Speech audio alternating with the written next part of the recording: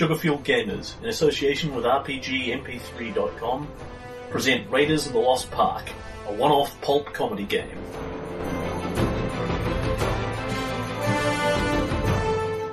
Episode 1. This is Raiders of the Lost Park.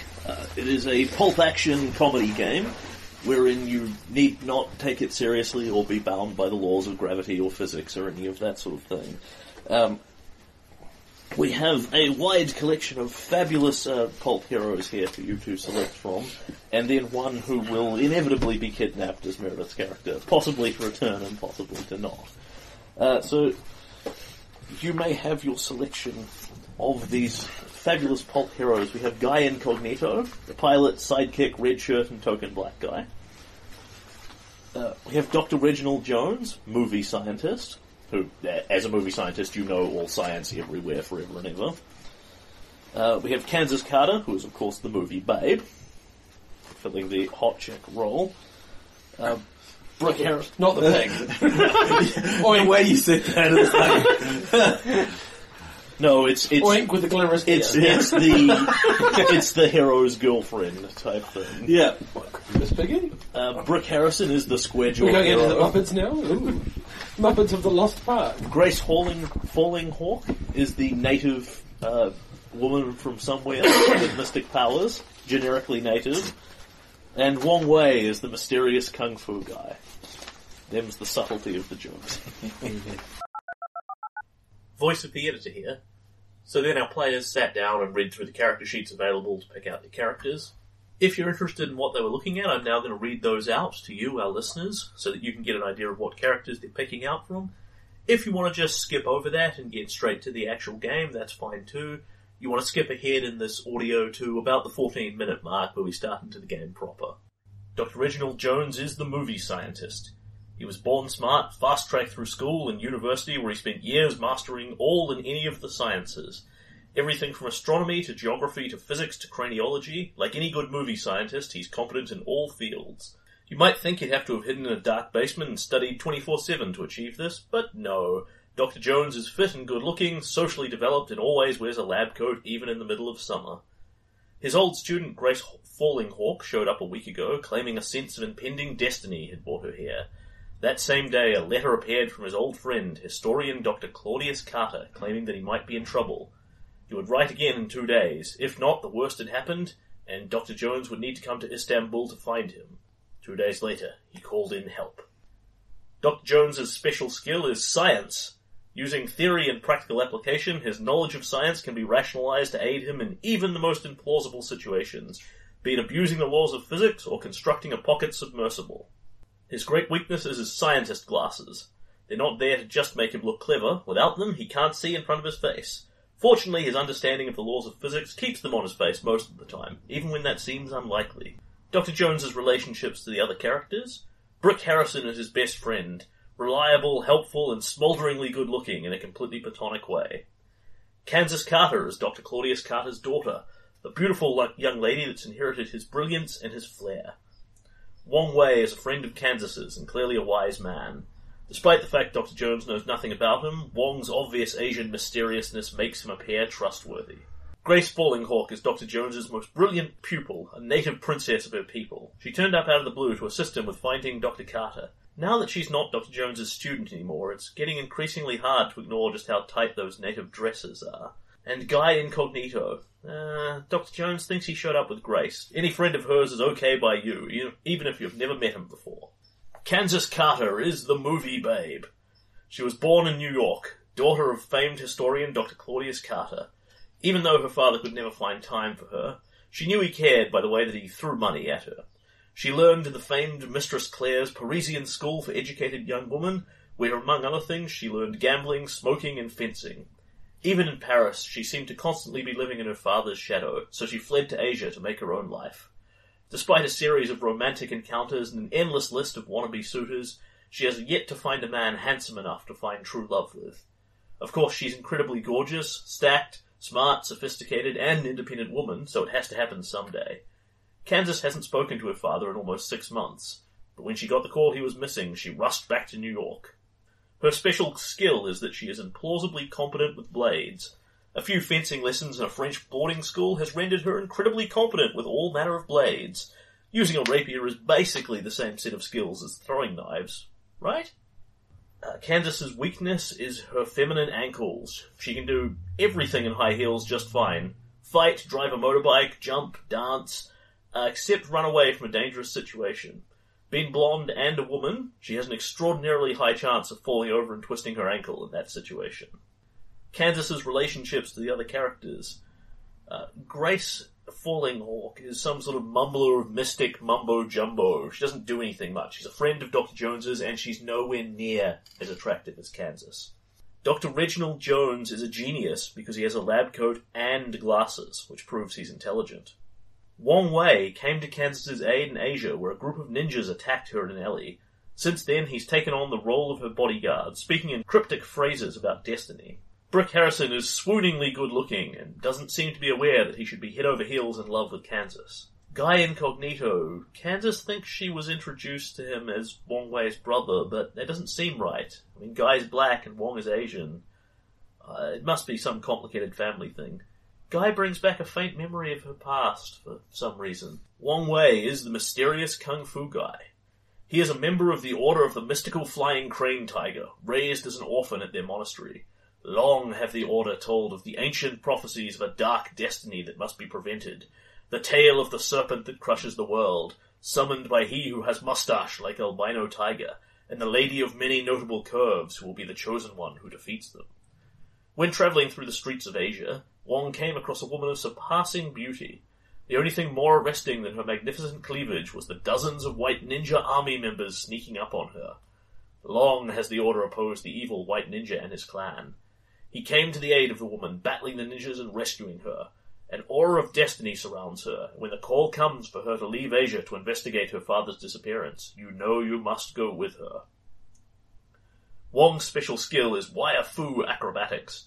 He is a skilled martial artist, a master of such secret techniques as Slumbering Bear Greets the Dawn, Octopus Fists of Fury, and Hungry Gopher Strikes from Beneath.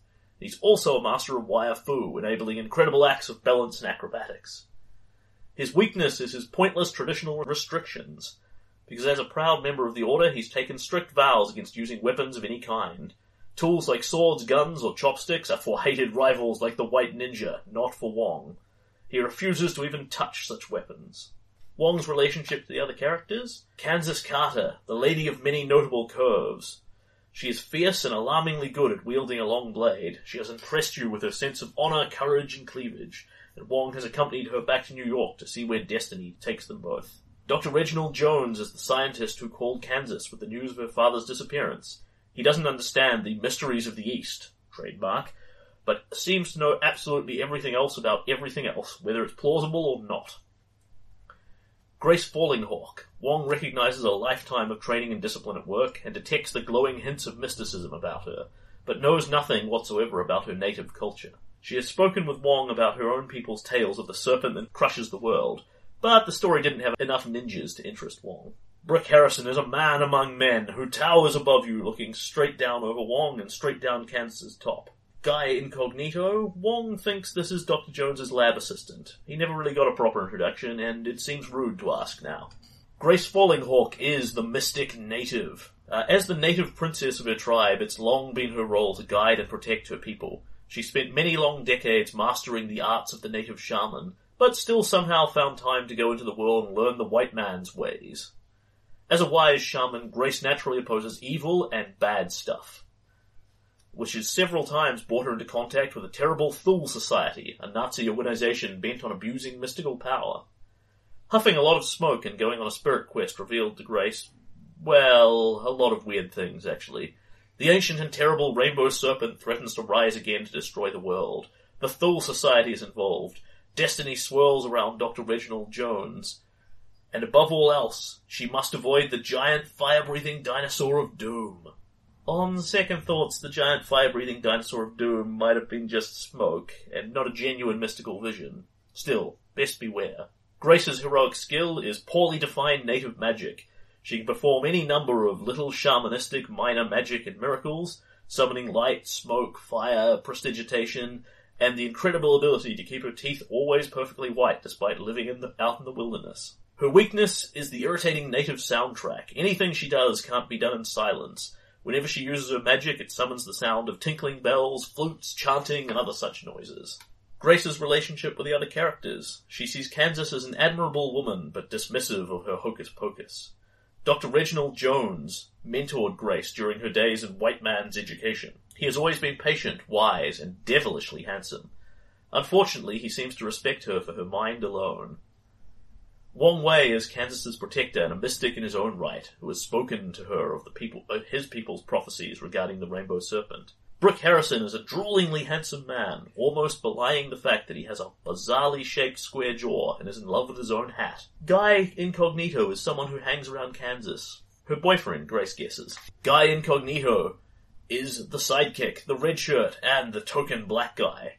He was born in a small suburban town named Littleville, and all his life he's struggled with the feeling that something's wrong with him, like people seem to look right past him. He's tried to solve the problem in high school by hanging out with Brick Harrison, the star quarterback everyone adored. A sense of impending doom seemed to hang over Guy at first on his adventures with Brick, but it seems to have gone away now that Guy has somehow survived car wrecks, muggers, falling off buildings, and other such calamities. In fact, Guy's life is extraordinarily successful. High grades in education, a series of good investments, he has a modest fortune, his own plane, speedboat, large house, all the commodities a man could ever want. And yet, there's still something missing. When Brick received the call from Dr. Jones, naturally Guy accompanied him. Maybe this will be the adventure Guy can make his mark in. Guy's special skill is inconceivable luck. Things just seem to go right for him. A banana peel fortunately in the way of a childhood bully chasing him. The way he just happened to have a life jacket on when that faulty roller coaster launched him out over the Atlantic, stumbling over that one fuse in a dark catacomb. His weakness, however, is plot and visibility. None of the good things he does ever seem to get attributed to him. People just don't seem to treat him with the same respect they afford others, and half the time they don't even notice he's there, to be honest. Guy's relationships with the other characters? Brick Harrison is someone he played football with back in high school. Guy has been his pilot on several of his explorations around the world.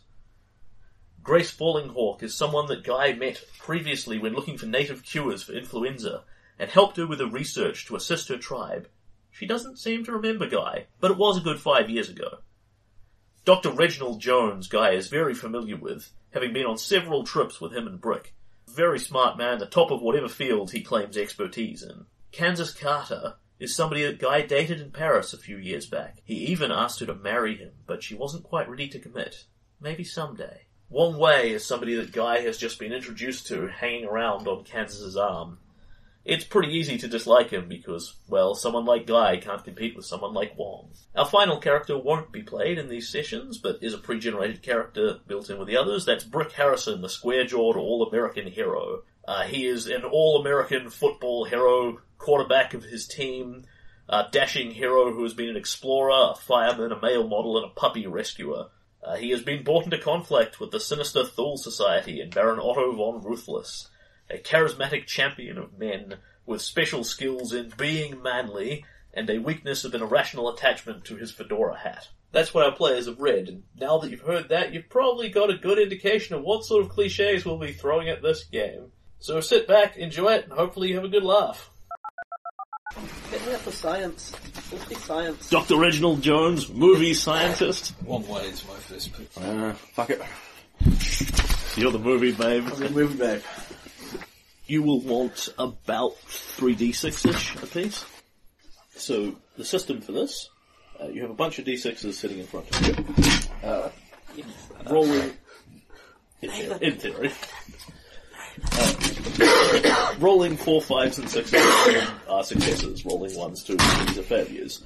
The amount of dice you have to roll depends on how hard the thing you are doing is, which will be measured character to character. Doing manly arm wrestling stuff is really easy for Brick Harrison and much harder for girls who are inherently weak and stuff. Likewise, coming up with a clever science solution is pretty much right in Dr. Jones's ballpark, whereas not so much the Asian guy. So that's the system. You tell me what you want to do. I say, yeah, okay, give me 2d6. You roll them. You say, I have 1 success, I have 2 successes, I have a gigantic string of failures.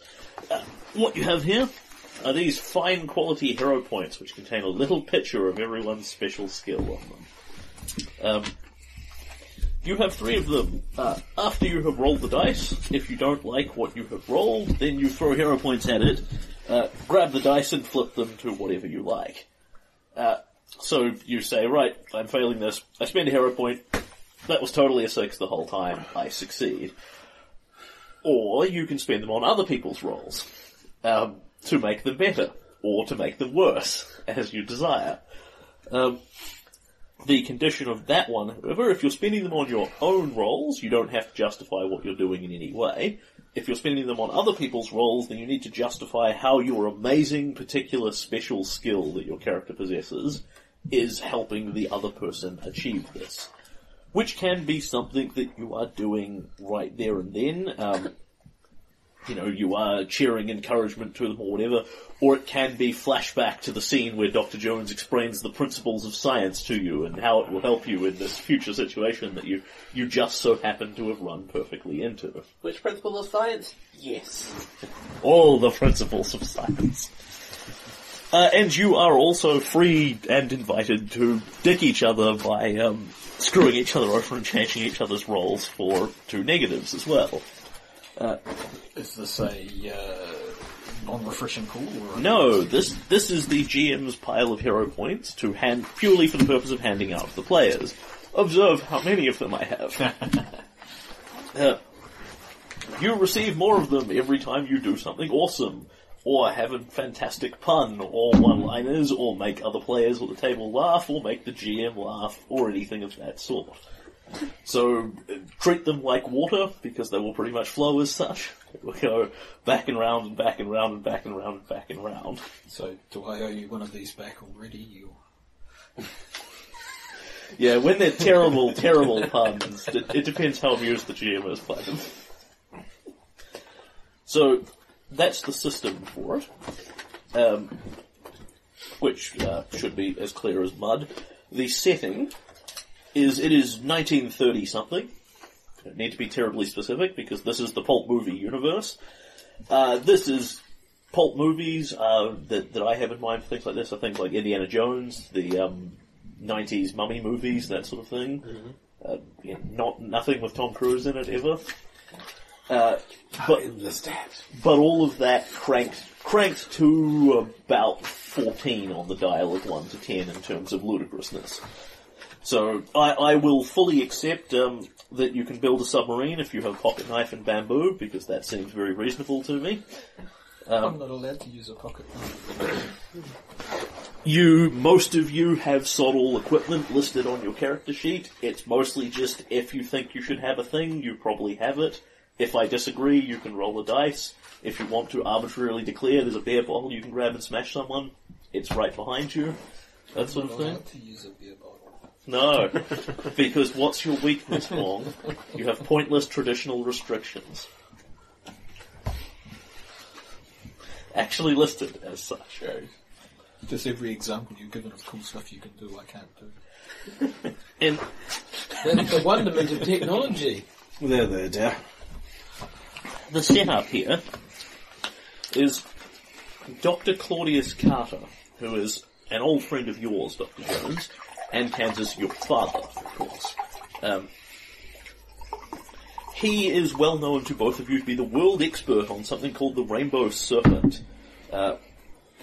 which is supposed to be an ancient god that has appeared across multiple native mythologies, generically native mythologies. And he has recently sent Dr. Jones a letter that is somewhat troubling. And when our adventure begins with the, what's the Indiana Jones music? Dun dun dun dun dun dun dun dun dun dun dun dun dun. You see Dr. Jones, no doubt, standing in a lab full of science. Of course. I'm just tipping some strange liquid from a beaker into another beaker, and it fizzles. Like, Entirely purposeful. yes. Yes. Yep. And the surprisingly attractive postwoman comes in and says, "Letter for you, Dr. Jones," and hands it to you. Oh, yes, thank you very much, Stacey. Like all women in the pulp movie universe, she's under 30, because once you go past 30, you disappear. And you open this letter, and we see a serious look on Dr. Jones's face as he reads this. Well, in fact, as he holds the letter up, and it is read aloud in Dr. Carter's voice. It says, "My dear old friend, Reginald, old boy, I'm so close I can taste it. The Rainbow Serpent. I believe I've finally located the lost park where it was said to be hidden. Imagine it, my dear fellow, a collection of artifacts that has inspired mythology throughout the globe. It's a historian's dream. But I have little time to say any more. I fear I'm being followed. I saw 2 men lurking in the alleyway outside my office. I think they were watching me. I've asked my dear friend Abdul to hide me in the city. I will write again in 2 days. If you don't hear from me, then I fear the worst has happened. Come and find me. Bring that strapping young fellow you know, and whoever else you think you might need. Obviously, I can't give you my new address because I lost the piece of paper that I wrote it down on. Ask for Abdul at the Camel Spit, a quaint local eatery, and he'll tell you everything. Forgive me, old friend, I have no time to write any further. I have to drive into town, stop for lunch, have a daily constitutional walk, queue at the post office, buy a stamp, seal this envelope, then buy an ice cream to take that nasty envelope taste out of my mouth. And with all that to do, I'm afraid I haven't the slightest bit of time to detail my exciting discovery. Nope, not even enough time to hint at it in any way, shape, or form. Perhaps I'm simply worried over nothing. If so, expect another letter in 2 days. Your friend, Dr. Claudius Carter." Well, that seems entirely reasonable. And then, of course, we cut to the clock and 2 days later, you have not received a letter. And thus the team has been called in. And we see everybody assembling at Dr. Jones's science lab, where Hank, your plucky young assistant, who looks exactly like 1960s Batman's Robin, is sitting in the background excitedly greeting people as they come in. At this point, the camera pans round, and we can see all of your characters, including the surprisingly absent-looking Brick Harrison, who is a square-jawed, football player type manly man who's standing there just looking buff in the background of every scene and saying nothing because he's only here to be eye candy. Is he flexing in like a lab mirror? He is indeed. He not intentionally. It's just he happens to be posed, like this, so he can see the bicep curving, kind of thing. And adjusting his hat. Yeah, of course. And he has the classic Indiana Jones fedora hat on. Amazing. And thus the camera pans around, and you're welcome to tell me what the camera is looking at as it passes from character to character. If there's anyone you particularly want to start on. And straight past guy in comment.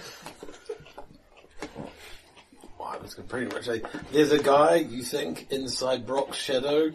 No matter which way the sunlight is, he's still in the shadow. Just the little black guy in the back. Yes, the camera pauses extensively on Brick as he flexes and turns his hat around to get the right angle, and in the background there's some little black guy. And Dr. Jones, we see you, of course. Yes, of course. I am, as tradition dictates, I am performing science. I'm wearing my flawlessly white lab coat that never gets a stain on, no Of matter course. how much science I'm doing. Of course. We already scienced the lab coat never to be science. I am heating up something on a Bunsen burner for science reasons, of course, and I'm looking very carefully at some strange frothing pink liquid in a small beaker and just, It's called a fluffy duck. One of those comical beakers that blows up your face preposterously Yes, as you exactly, look just through like, it. Yeah. And of course you have glasses. Of course, You are a of movie course. scientist. I mean, that goes without Only saying. for dramatic reason. Gracefully stands over by the window, allowing the breeze to come in as she waters the plants that are left untended.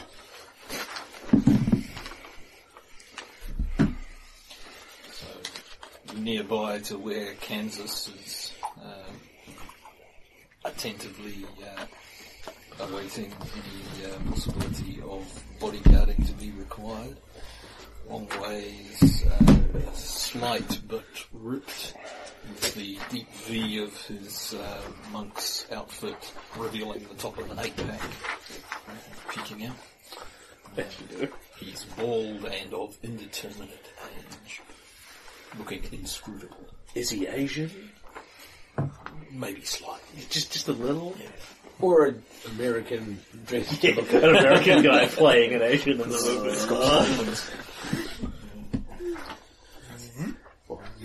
Look at breakfast at Oh, God. Oh no, it's that NPC. Did you go and get a wine glass explicitly for the purpose of playing this character?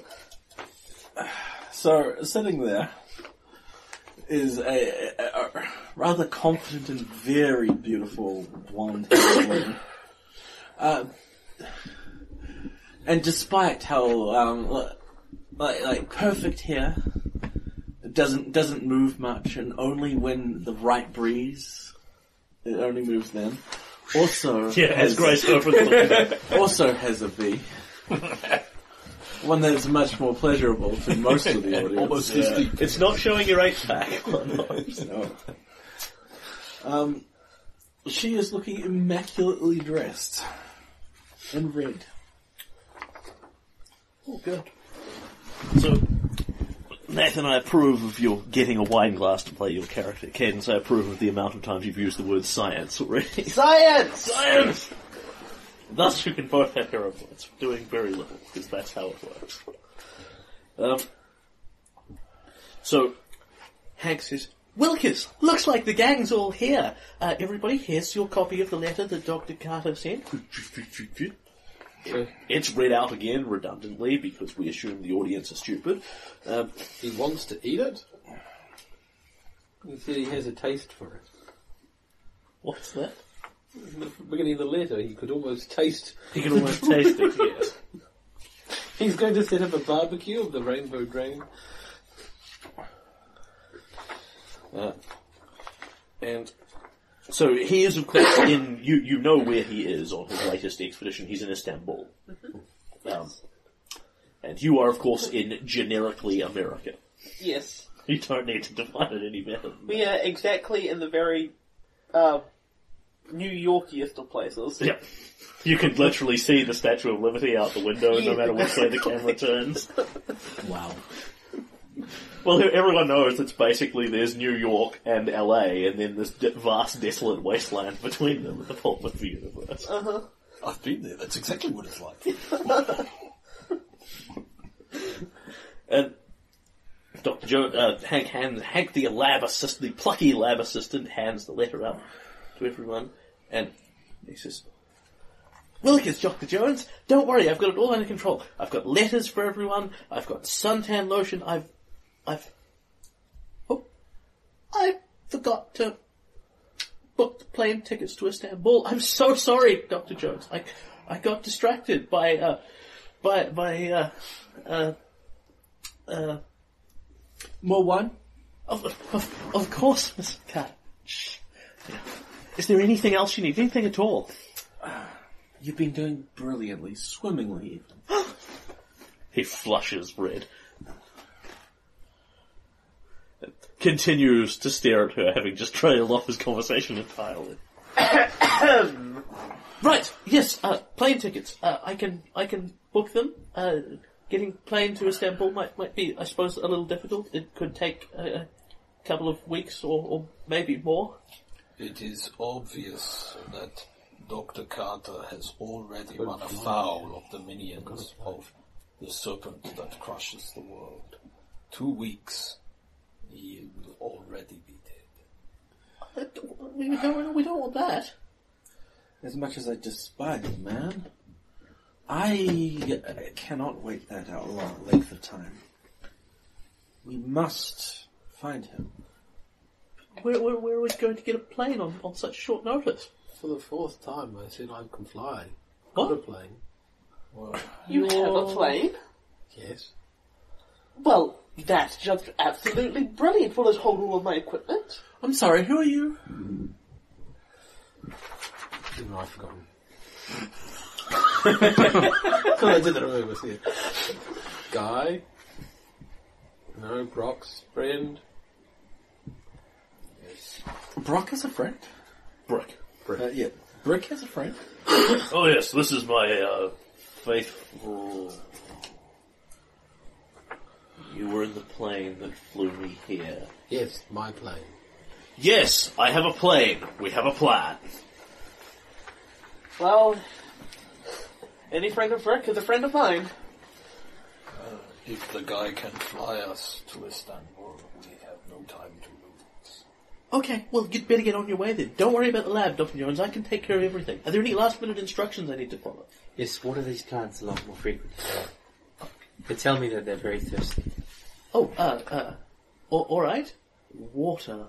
He looks at the vast array of colourful neon chemicals you have.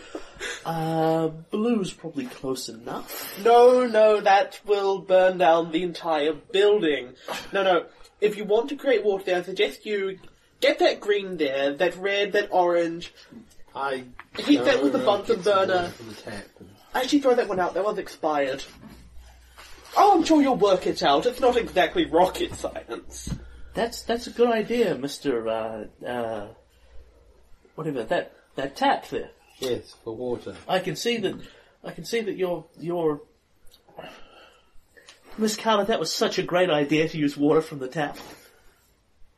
Yes, I also have a case of red dresses over there. Could you ensure that they're pressed and cleared I'm gone? Of course. I'd be delighted to go through your things. I mean, to take care of that for you. Now, before you do that, make sure all of my equipment gets put on the plane. It's very important. And don't drop anything again. You know how expensive these things are. I really didn't think an electron microscope would be so fragile. Who knew? Well, I'm sure it'll be fine. Just don't do it again. I've got everything under control. And then we immediately cut to a red line. It lands in Istanbul. I don't know, half idea while they're all sleeping, I get my parachute on and leap out the window, and what they do.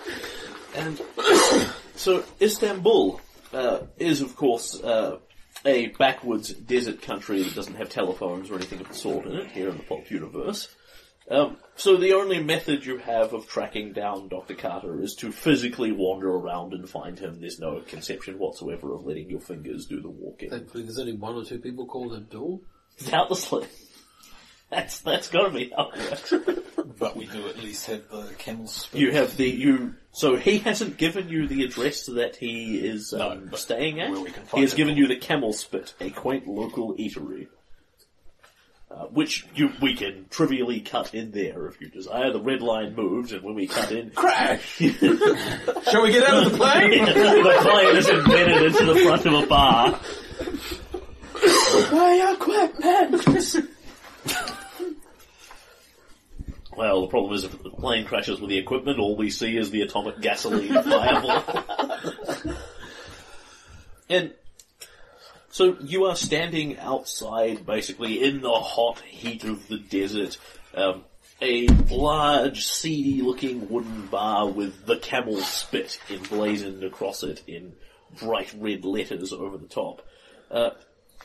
And looking inside, you can see it is, of course, done up in classic Middle Eastern style. There's big, heavy drapes hanging in the windows.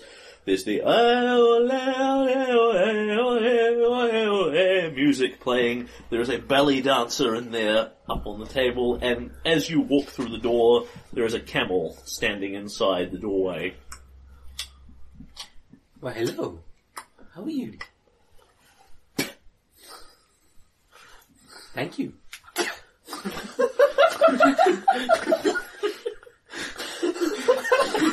The camel smiles appreciatively. It senses a kindred spirit. Yeah, there's a fat guy in a turban behind the bar, monkey on his shoulder, group of bald Turkish-looking gentlemen over there in the corner playing, because there is only one card game in the universe, they're playing Texas Hold'em. And a wide variety of scum and villainy are here. You're free to go about your business. Move on. There are no fruits here. But we don't serve your kind here, native. That's why I'm standing by the camel. I will stride into the middle of the room and, as big as I can get my surprisingly, handsome face out there. Yeah. I'm looking for Abdul. Does anyone know where he is? Everyone in the entire camel spit looks up at you. They eye you suspiciously. Several people seem to raise their cards and things above their faces.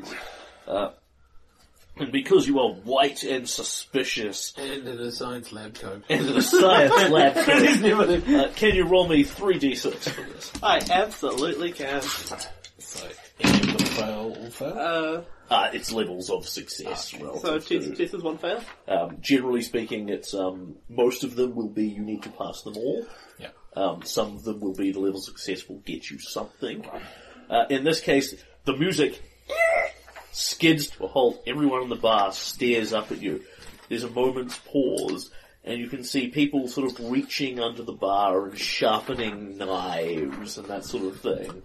Reaching under their table and sharpening knives, they all stare suspiciously at you. While everyone is doing this, I walk through as if no one notices Yep, me to the yep. edge of the bar. And then the do cantina music starts up again and everyone goes back to what they were doing, ignoring you. This isn't America. These people are savages.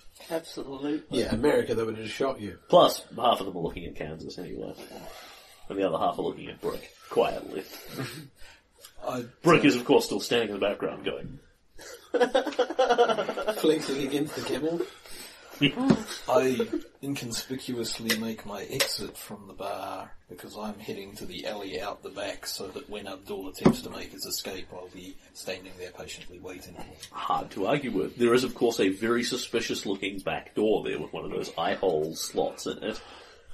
And you can hear suspicious murmuring on the other side of it.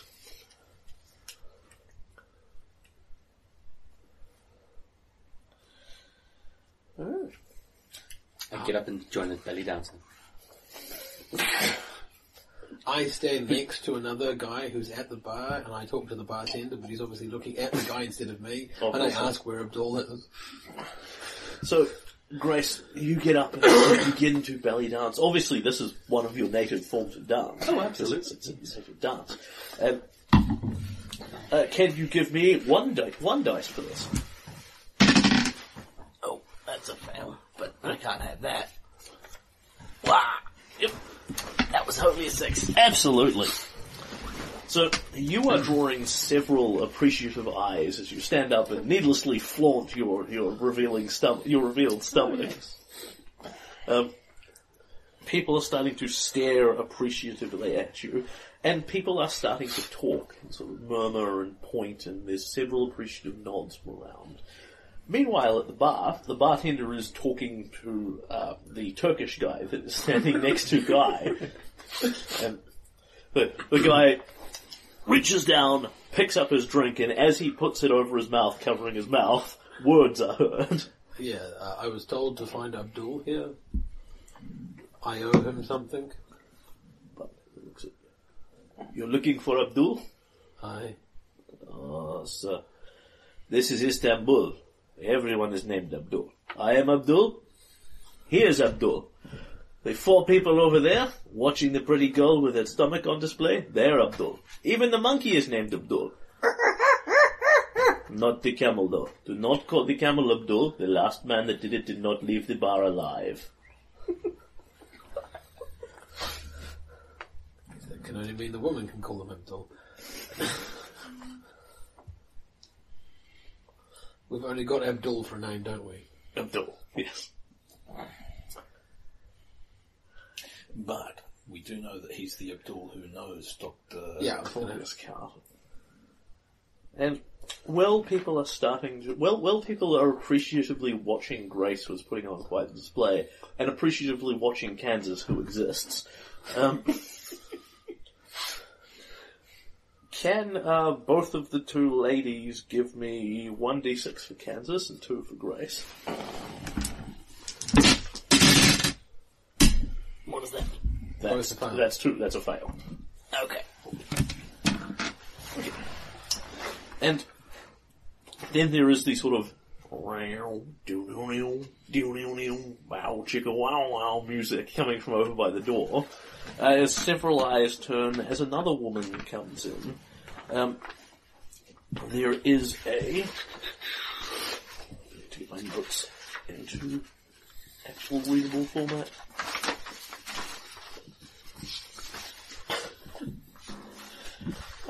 There is a beautiful blonde European-looking woman swanning into the bar, completely just wearing an evening dress that clings to her body and every curve, slit all the way up to the leg. And she slides in and looks around the bar at everyone. Eyes are drawn slightly away from Grace, but several are still locked on Kansas. As she looks, this woman looks around, sees what's happening in here, looks at Kansas and smiles sweetly at you with the murderous daggers behind the eyes that you're used to seeing. And then she swans over to Guy by the bar.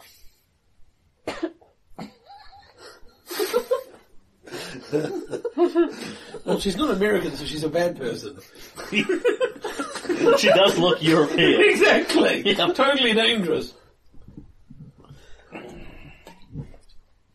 I keep drinking my little glass and just looking around the place as if she's looking for someone else. Yeah. She slides up next to you, puts a hand on your thigh seductively. Yep. Then Still, she's obviously thinking about someone else, not me. Then turns her head towards you and past you to look at Dr. Jones. Excuse me. I was wondering if you could be helping a damsel in distress, yeah? Obvious, European. Does she have a little purse? Of course she has a little purse. You're going to start pointing Pick it up. Okay. She's totally focused on someone else. Can you give me one dice? 5. Not really aware that you're there. She's just like I'm part of the furniture. Literally. She's literally unconsciously squeezing your thigh and running her hand up and down it, and you're going through her first. Never trust this woman from European. Exactly. I'm looking for her Nazi party card. Dr. Jones would doubtlessly recognise her accent as being Lithuanian.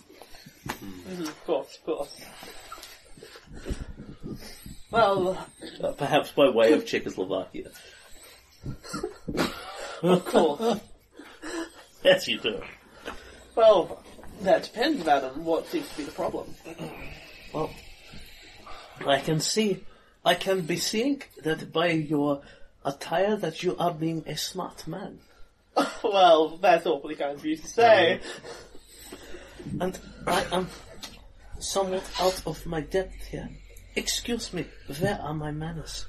I am Countess Penelope von Luast. A pleasure. I am Dr. Reginald Jones, at your service. Ah, a doctor. And what is your field of, how you say, science? Yes, I have several PhDs. Involving all manner of things. I'm certain whatever it is, one of my 9 PhDs can help you. I am looking for a dear, dear friend of mine. A man by the name of Dr. Claudius Cutter. Perhaps you have been heard of him. Yes, it's funny you should mention that. I am also looking for my dear friend. A dear friend, you say? And I was just She turns her head casually to look at you, continues stroking Guy's thigh. It's just completely unconscious motion. What kind of relationship did you have with my father? Your father? I Surely you are far too old to be his daughter. What are you, 25? Ha! Ladies, please! There's no need for any of this. There would be if she was worth it. I mean, that outfit at this time. Excuse me? So Bartender, may I have a drink, please? He's sure, fumble, clink, splash, pours liquid all over the bar, hands it to you, eyes locked on the two ladies' cleavages. Yeah, for the next little while, Doctor, it's just gonna be... You come in here dressed like that? I dress for adventure. Ah, and here I thought it was, what is your American word for it? Skunk? And she squeezes Guy's thigh. That's good, because I was going to move slightly to the left. But I won't now. A surprisingly good grip for this sort of thing. In her purse, meanwhile, as you are going through it, she has wadges of generically foreign-looking money. Yeah. Of it's clearly neither American dollars Monopoly money. nor it's completely monopoly money. Several gems in there, and what appears to be an identification badge that literally has her picture, Countess Penelope von Luast, written on it, and it has a mysterious symbol on it. This is what the serpent that crushes them. As you are not somebody who is particularly educated with mysterious symbols, you need to roll me 2d6 for this. Success. Of course, you have adventured with Brick and Dr. Jones and Grace and Wong and Kansas long enough to identify the symbol of the Thule Society. The Thule Society being proto-Nazis who are an evil Germanic occultist group who seek only evil and to crush democracy and freedom with evil occult objects. Well, in that case, everything comes out of the purse and a mousetrap goes in the purse.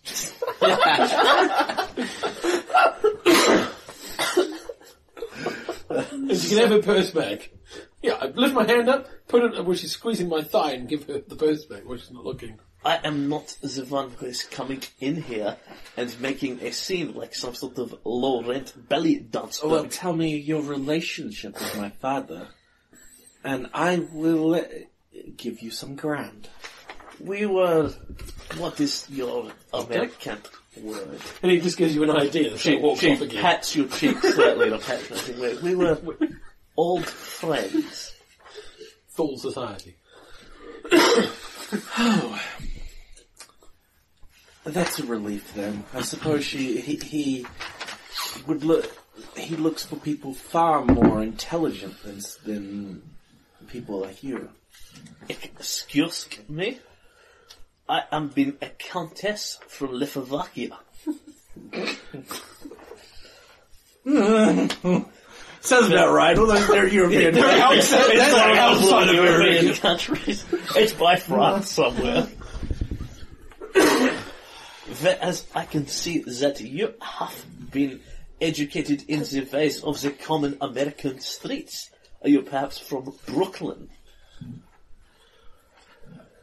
Dear darling,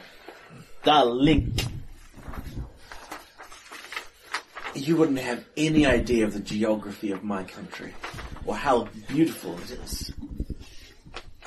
I'd like to know.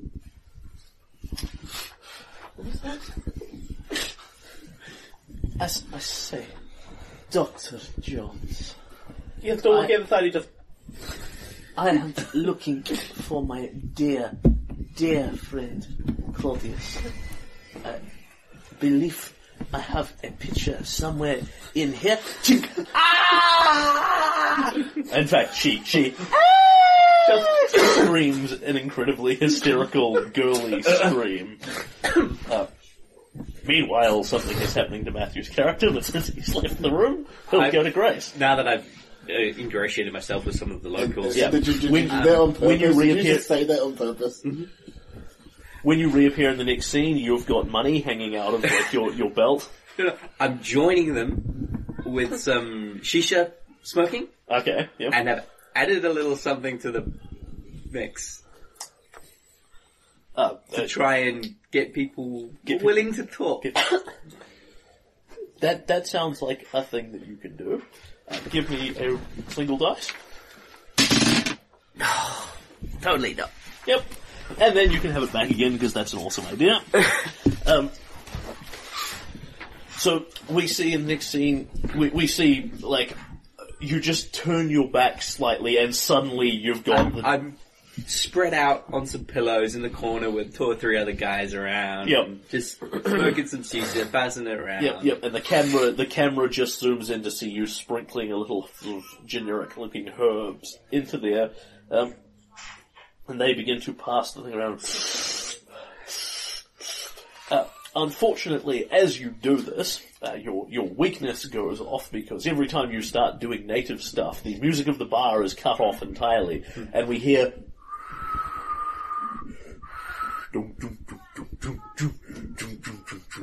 music playing over the background as soon as you start doing this, cutting off all other music in the scene. Yep. And Penelope looks round to see what the disturbance is, but unfortunately it's at that exact point the mousetrap goes off. Meanwhile, you are speaking to them, and they're sort of, "Oh, man," he says, this is the good stuff. It's really great to see a girl in here. I think you are the first one that has ever been in. This whole bar, everywhere, just looks like a string of swarthy Turkish men to me. Do you know there's a girl by the door?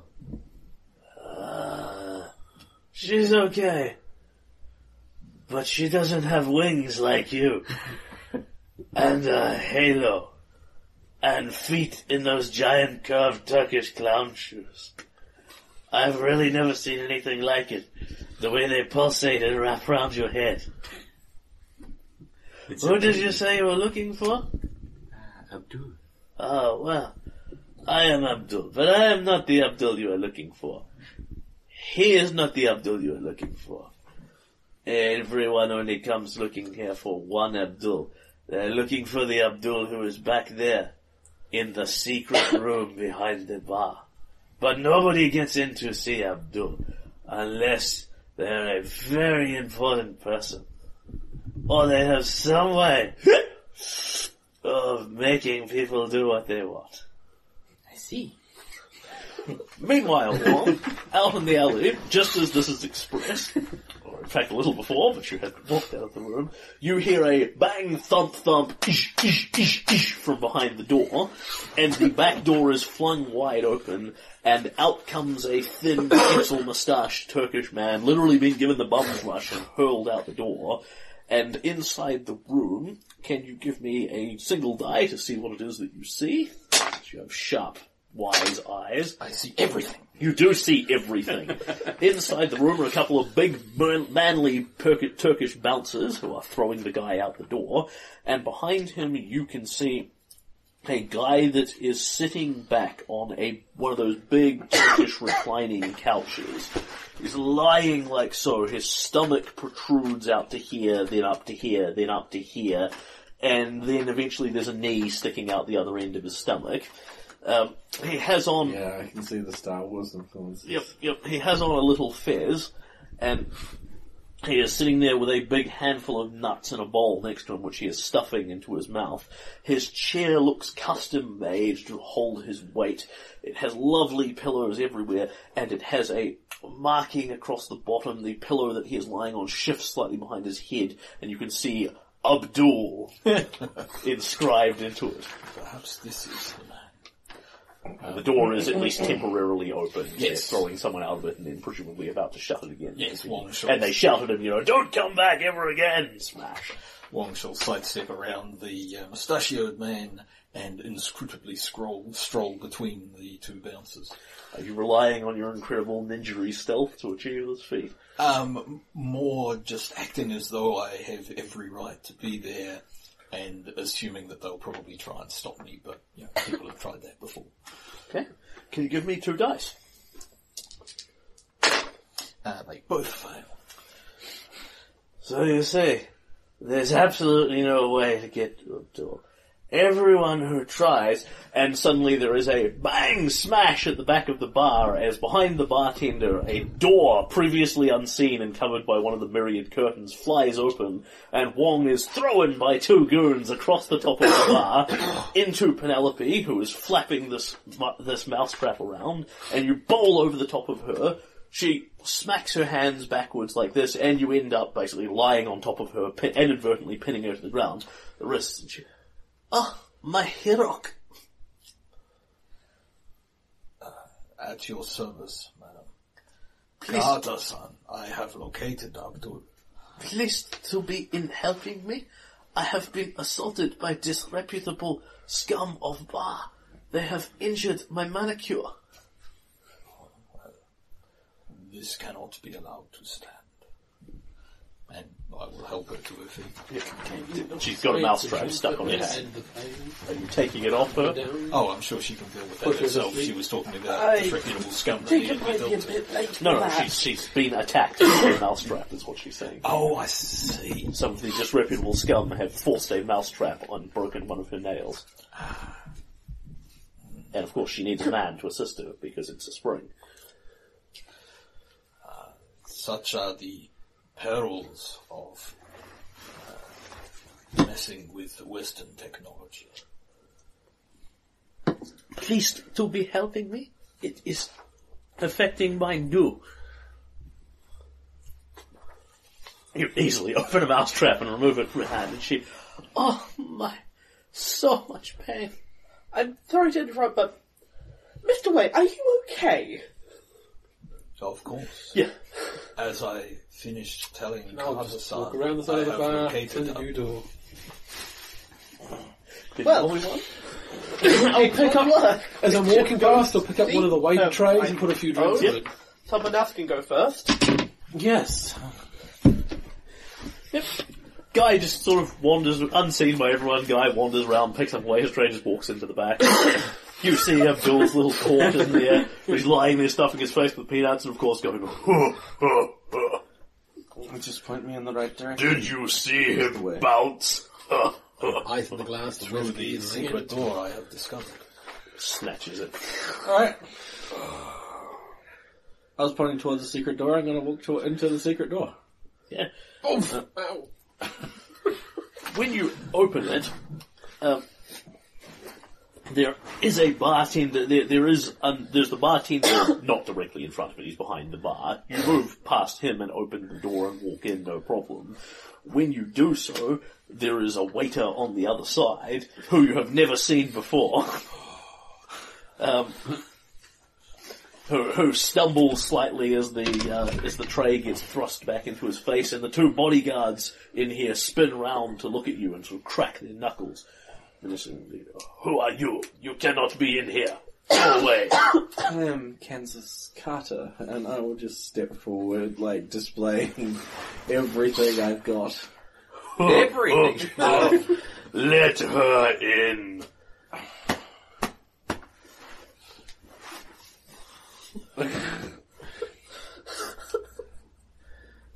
Thank you. The door just, Guy I imagine just kind of puts a finger in the door and it just stays open. Everyone can now wander in here if they're so inclined. The tray's kind of left beside the And door. Penelope just kind of escorts herself in. I'll follow, I suppose. I will ask for another drink on my way. Mr. Abdul, can I call you that? A surprising number of people do. Your chair is magnificent, might I add. Isn't it Possibly make just? something for this. It was made for me by one of the finest scientists in the world. To hold my unique talents. It is perhaps the most sturdy chair I have ever witnessed. I can sit in it and fit an entire girl in my lap.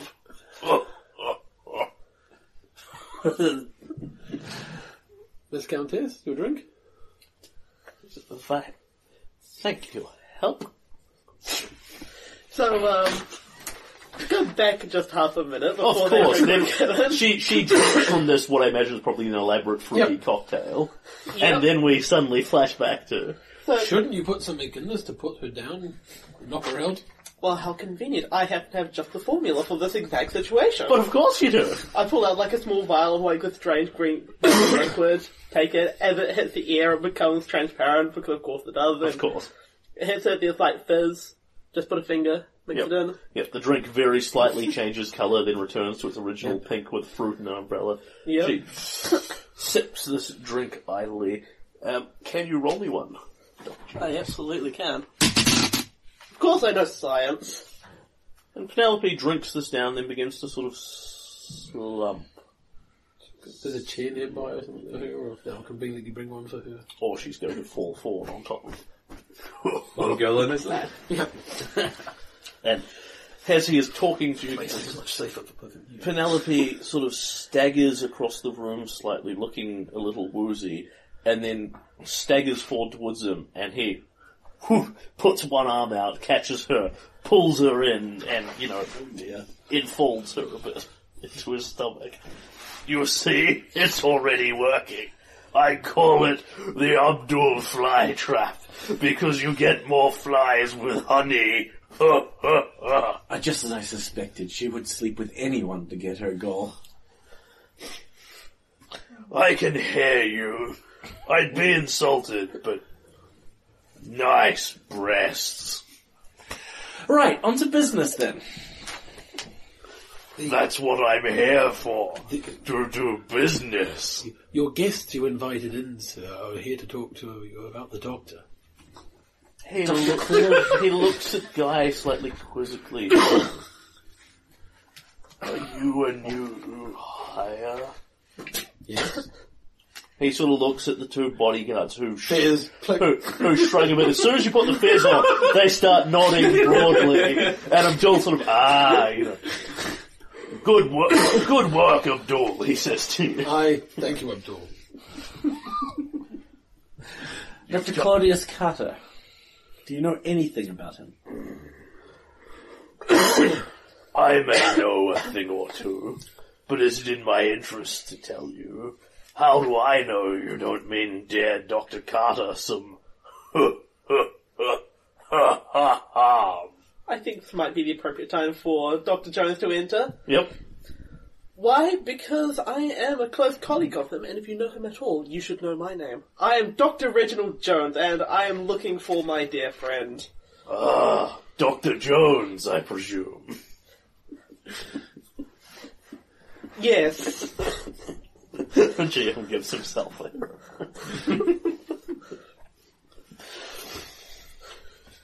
And one could never mistake you for anyone but the lovely Miss Candace Carter. Who else would I be? Yes. I knew your father well. Just a moment, I don't need this in company. He picks up Penelope and moves her to the side, sits up, pulls off his stomach, puts it to the side as well, and is now, just has washboard abs underneath, and sits up perfectly in his chair, and puts his gigantic sort of portable gelatin-filled stomach over there. It's good for business, you understand. Let people think they're taking advantage of you. Now, Claudius is a very good friend of mine, and I would know his daughter anywhere, and of course Dr. Jones. So I've instructed all my staff that if you were to be seen to provide you with assistance, that's why Abdul here, gestures off to Guy, has brought you to see me. You're looking for him? Yes, he's gone missing. I haven't seen him in a couple of days, but that's not unusual. Yeah, he's gone missing. He often gets buried with his work, He sent us a letter quite some time ago and said that if he did not write back within a couple of days, we should presume the worst. It's been at least 3 days. I have the list here if you'd like to see it for yourself. And once again, the voiceover reads it out every single time it's flashed on. Attached to the bottom with a paperclip is the identification of the Thule Countess. With an addendum written into it. From Abdul to Abdul, this is a full society. He sort of, he nods away. That's quite the thing. As I say, I haven't seen him, but nothing too unusual about that in a few days. But now I realize that it's 3 days, I'm extremely concerned. You should go look him up. His address is 123 Address Street.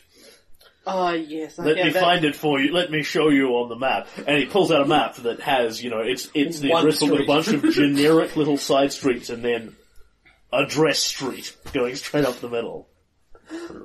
And hands it to you. Yes, I hear they have great property value here. You should have no trouble finding him. Meanwhile, I'll entertain my guest here. Oh, excuse me, I'd better... Picks up his stomach again. What can I say?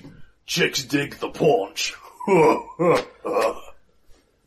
Indeed, I believe we should be going. Thank you, Abdul. Grace, as a native, of course, you know that, these bizarre, dirty foreigners have their own weird tastes and that sort of thing. So fat guys are in here. Well, I shall turn around and leave. And then one of the bodyguards, as you're heading out, puts a hand on Wong. It's the guy who now in this scene has a black eye where he didn't before. So you think you're a big man then, mister? Not at all. In my experience, big men are too slow to fight effectively. Is he insulting us? I think he is, Abdul. What should we do about that, Abdul? Are you thinking what I'm thinking, Abdul 1? I think I am, Abdul 2. We're going to buy him a drink. That doesn't sound right. I thought we were going to beat him bloody and throw him out to the aisle. I thought we had this talk last time and we weren't going to. Abdul 1. Right. 2-on-1's not fair at all. 3-on-1, let's get him! Alright. Wong has been waiting patiently for them to get to the point. And he very slowly swings a looping left hand at you, and can you give me a single dice roll? Yes.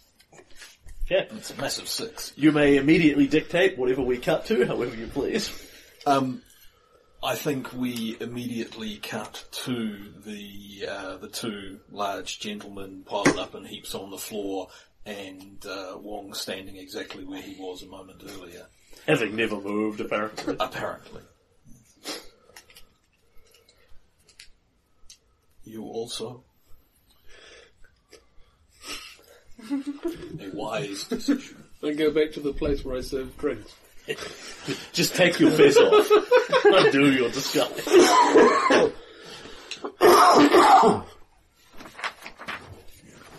Alright. Are you heading to Dr. Carter's apartment at 123 Address Street? Yes, so There's so shall many other call a things that- taxi? Do they have those here?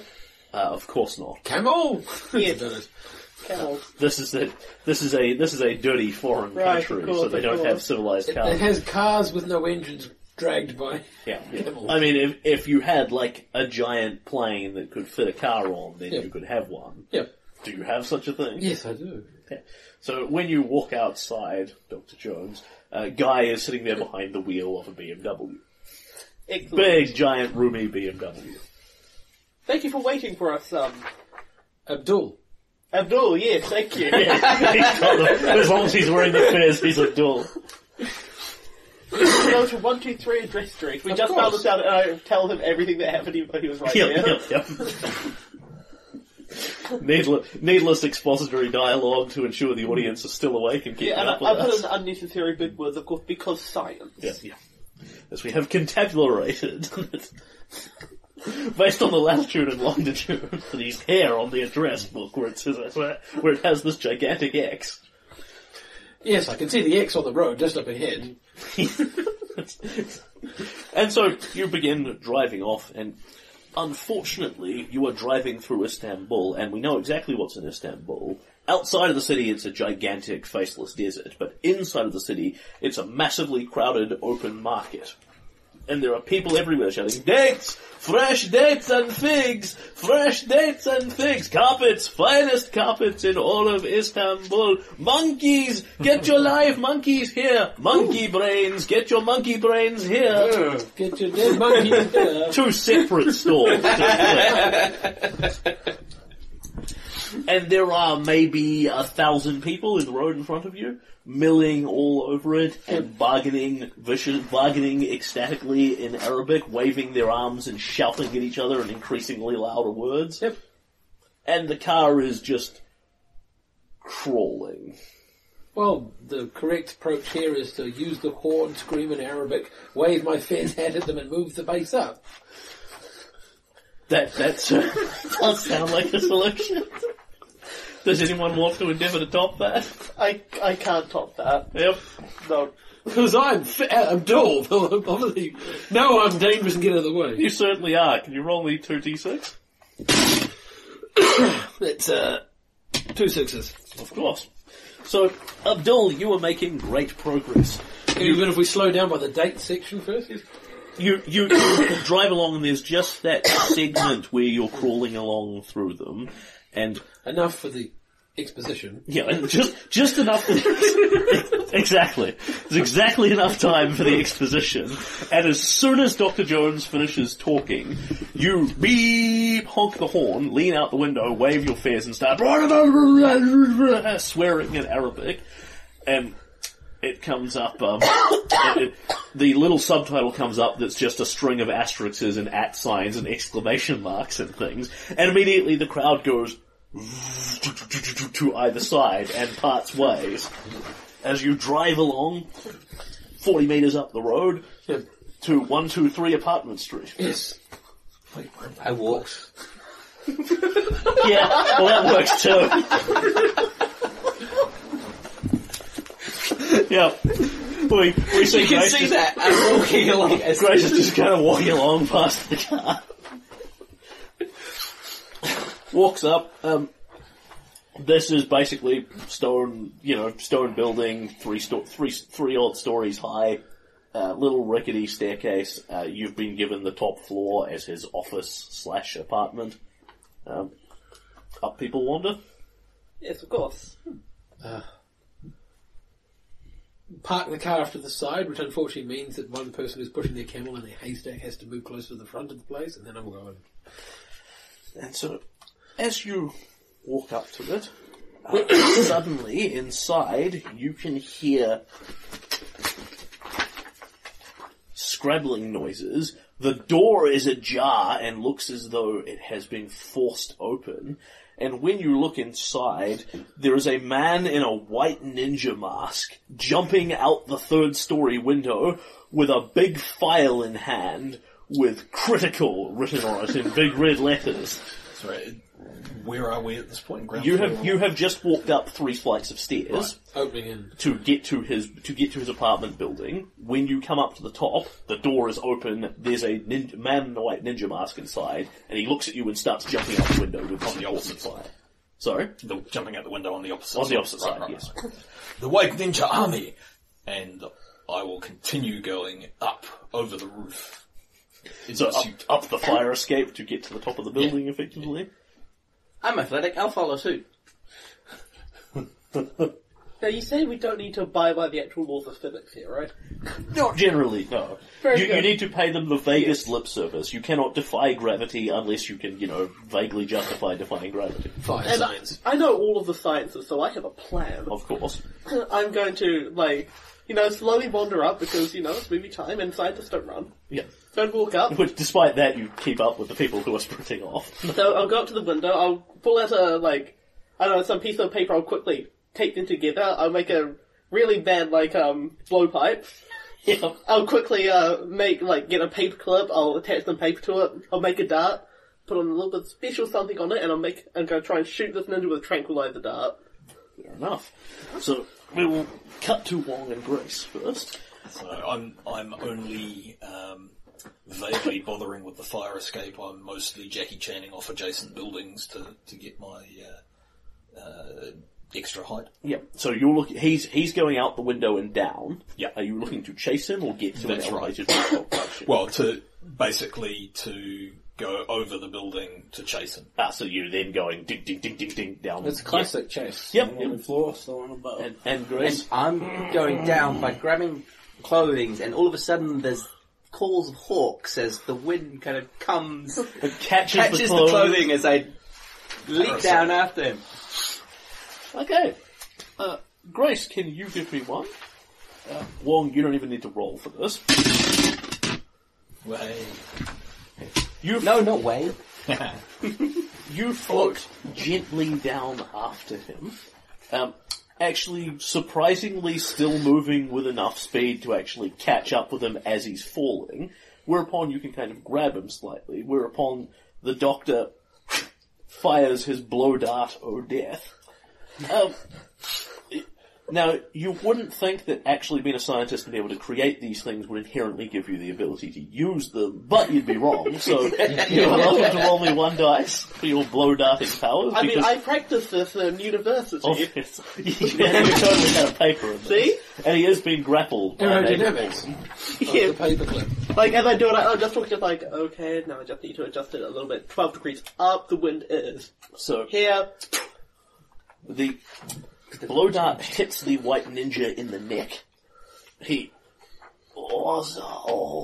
passes out, and the file drops out of his hand, down into the street below, where Grace and him are now gently drifting down, where somebody in a big white car below sticks a hand out the window, catches it, and puts it inside. And that's where Win Wong lands on the back of the car. Just, I imagine, like a cat, landing on your feet.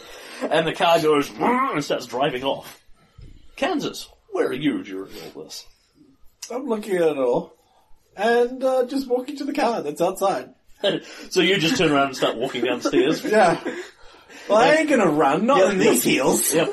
And then we suddenly cut to you walking out to the bottom of it. You turn around and walk out the door in your dainty heels, and suddenly you walk out the door to Guy's car with Guy, you've conveniently just finished parking. Next to the camels that you are displacing, and it must be said that people are shouting at you. You're of course a man of many talents. Do you speak Arabic? Yes, of course I do. Abdullah. How else does Brick get around and actually talk to people? But let's see if you speak whatever crazy moon language they speak in Turkey. Durka. Obviously you speak Durka. So there's a bunch of people having an argument with you, because, you are blocking our way, you must move this car, we are trying to get these racing camels through here. Of course. Racing camels. And Kansas just opens the car and gets into the back seat. Yeah. Mr. Abdul, it's Abdul Gun, isn't it? Yeah. We need to go after that car over there. Goes a car past you with Wong clinging to the back. Follow the car with Is the the ninja. crowd clear enough now that cars can drive? Or Well, it's more- conveniently they're going the other way. the other way. There's the massive bazaar, and then a bunch of alleyways and streets and things that the car chase is now proceeding down, which have a couple of people in them, but no longer the massive crowded marketplace. I see people floating down still, or leaping. I Yep. point and yell out, "Racing camels!" and then get in the car. Wong, you were on the back of the car and in the best position to do anything about this, so how have you landed here? You can take this in whatever direction you want, as long as you're attached to the car in some way. And it was specifically the back. You certainly you landed on the back. There's nothing stopping you flipping around to the front. Sure. Oh, no, that's at the front model of car, that's alright. So she had opened the window to catch the fire. All you've seen is an arm come out, so you don't know who it belongs sorry, to. I thought you said something about an elegant. No, it is literally an arm pokes out. Sorry, so the occupant has opened the window. Yeah, which grabs the means file, pulls it back in, the window winds back up again. the window does wind back up again. Yes. In which case, I know they're on that side of the car, so I'll be grabbing the frame of the roof and flipping around to try and go feet first through the glass of the window on the opposite side to land in the seat beside them. Of course. So, just to be clear, you're on the back of the car, it's roaring off in this direction, so you are going to be leaping swinging around over the top of a car that is moving off at high velocity in defiance of gravity.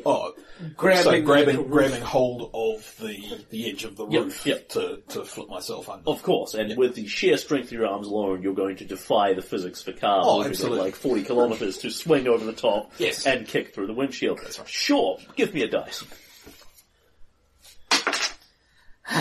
Yes. You smash in through the car. You looking for driver's seat or back seat? The guy that grabbed it was back seat. Yeah, so I want to end up sitting next to So the... you bowl straight past the very surprised-looking driver. You just have a glimpse of someone in a white ninja mask sitting there. And then you smash into the back. and the camera pauses for a moment and plays the dun dun dun music as this car has about 18 ninjas in the back seat of it. And they stare at you, and you see one of them is holding the file, and he looks at you, and they've all got the ninja masks on, of course. Their mouths are actually covered, but you can see the mouth moving under the mask, and they're, Wong Wei! We meet again! I should have suspected that the White Ninja Army was involved in this. No! You will die! Wazao! And they start pulling out a string of nunchucks, sais, quarterstaffs, and can openers. Yep. Meanwhile, Grace lands elegantly in the street. In your favour. Dr. Jones is up at the window of the office. Kansas and Guy are just revving up the car to roar off. Everybody but Wong, what are you up to? Remember, the car is parked right next to a haystack at this moment. Of course.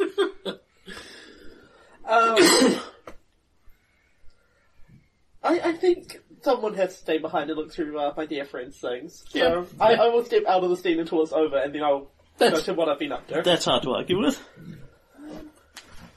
I've got an unconscious guy in a white assassin outfit. Yeah, he's literally dressed like the absolute stereotypical ninja, except it's stark white in the dusty streets of Istanbul, despite the fact that he's been climbing around windows and rooting through rooms and all that sort of thing. Clearly he's a part of the people working that just zoomed away. Obviously, yeah. So, hide with him. I drag him to the side of the road, cut off some hair, roll up a cigarette, figure out where he's going. Ah, you're endeavouring to commune with the spirits of Istanbul by burning his hair to sense not where he is, but where he would be had you not interfered with his destiny. Exactly. Sure. That sounds like a thing that's very conceivable. Give me a dice.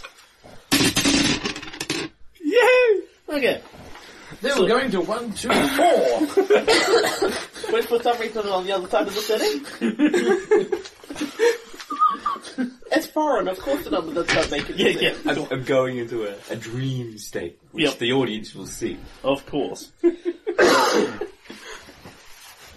And in the dream, you will see, we will see Grace. In fact, what we'll see is sort of the spirit hawk flies out from your unconscious body and swoops majestically across the city, swoops down over the car, where I imagine it's jerking violently all over the road as there's a lot of noises coming out of it. And you can see into the car, you can see the contents of the file.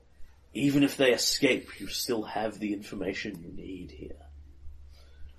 But the car is escaping. Guy, Kansas, who's going after it? Shoot! I'll pull out a rapier. Of course. And Which go, you just have. Yeah. Drive up alongside them. I will deal with the car. Of course. Swords always work against cars. Car chase is literally one of your special skills, so you need to give me one for this. Cool.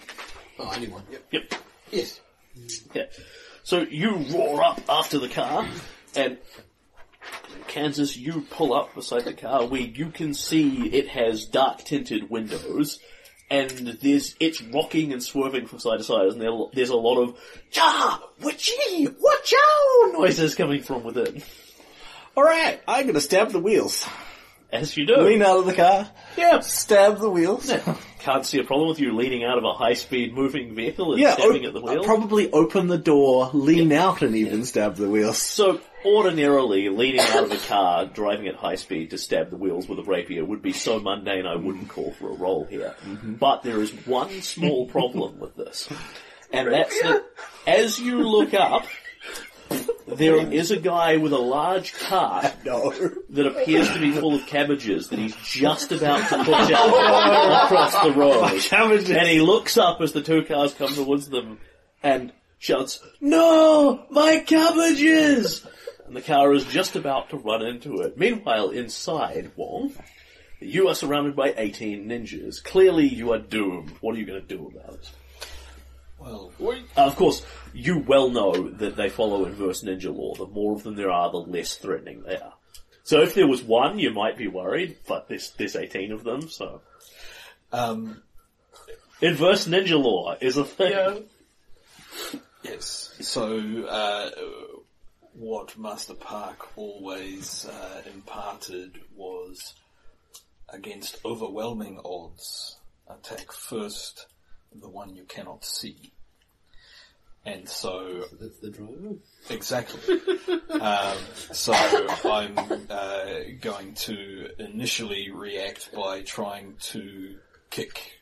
so as one of them pulls out a quarterstaff, kick the end of it to go through the front and knock out the driver, because presumably he's going to be working to assist them. So if we take him out first, then the laws of chance are going to apply to all of us equally, and there's a lot more of them than me, so that works in my favour.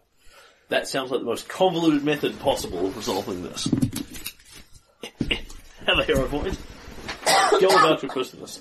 Because that involves ridiculous martial arts, it is your skill. You only need 1 dice for this. There we go. Yay! Yeah. So as one of the white ninjas pulls out a quarterstaff and, menaces you in the face, you do indeed basically kick it straight through his hands. Kansas, you're up towards the front of the car vaguely. You hear a smash as you see the driver get hit in the back of the head with a quarterstaff, thrust out through the windshield, which shatters entirely. He goes bump, bump, bump, bump under the car as it drives over the top of him. And the car skids wildly out of control and smashes straight through the cabbage cart in front of you. It explodes into a massive cacophony of wood. Cabbages go foom into the air and then begin to rain down on everyone. The guy shouts, "No! It's okay, I have another one," and pulls the second cabbage cart out just in time to get it in front of your car.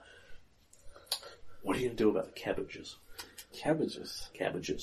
Damn. Mm-hmm. The one foe that you've feared your entire life. Yeah, if I get green all over this outfit, it's going to be terrible. That's hard to argue with. Auckland. I want to be with Cabbage's aunt. So what are you planning on doing? Oh, I'm going to get myself in trouble and get into the ninja car. Yeah, so seeing a deadly... There's a window open now. Seeing a deadly cabbage fly towards you, you leap from one car into the other and leap through the front seat. And suddenly, invariably, when you leap through, because there's already been a way cleared by smashed windshields and everything, Wong, you are deflecting another blow as someone endeavours to stick a sai through your arm, when you turn around and come face to face with Kansas. I'm in terrible danger!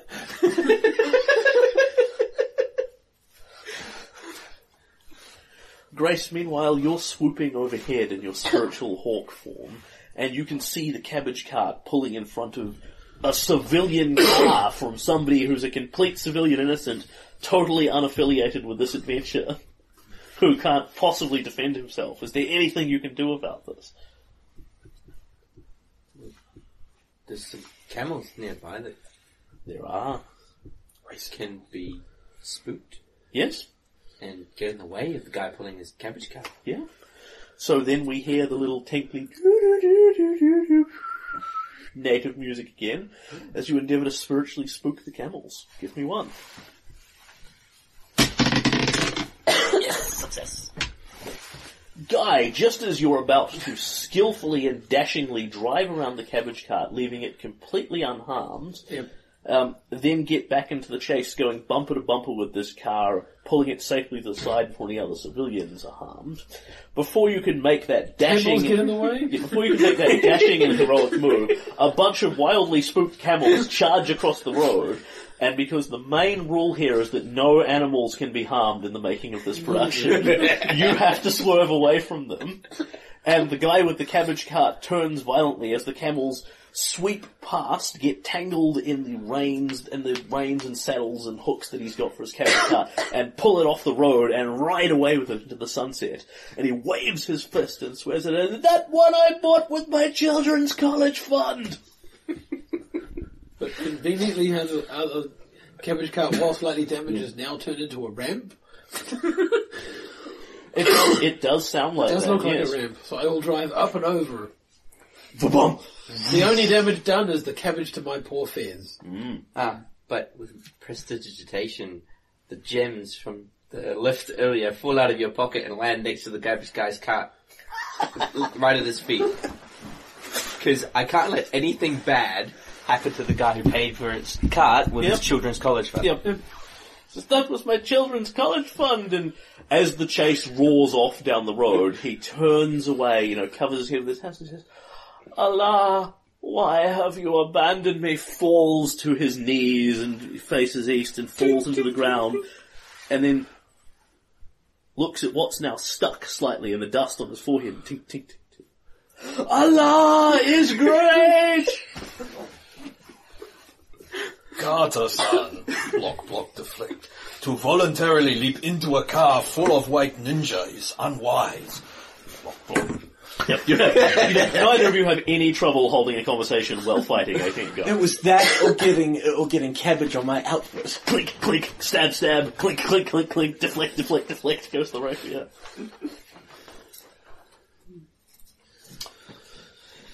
So, Guy, you angle up the wagon, no problem. Are you going to pull off some daring do here and endeavour to, land in front of them or cut them off? Their car is just spinning wildly 360 out of control now. Logic would suggest it should stop, but that's business.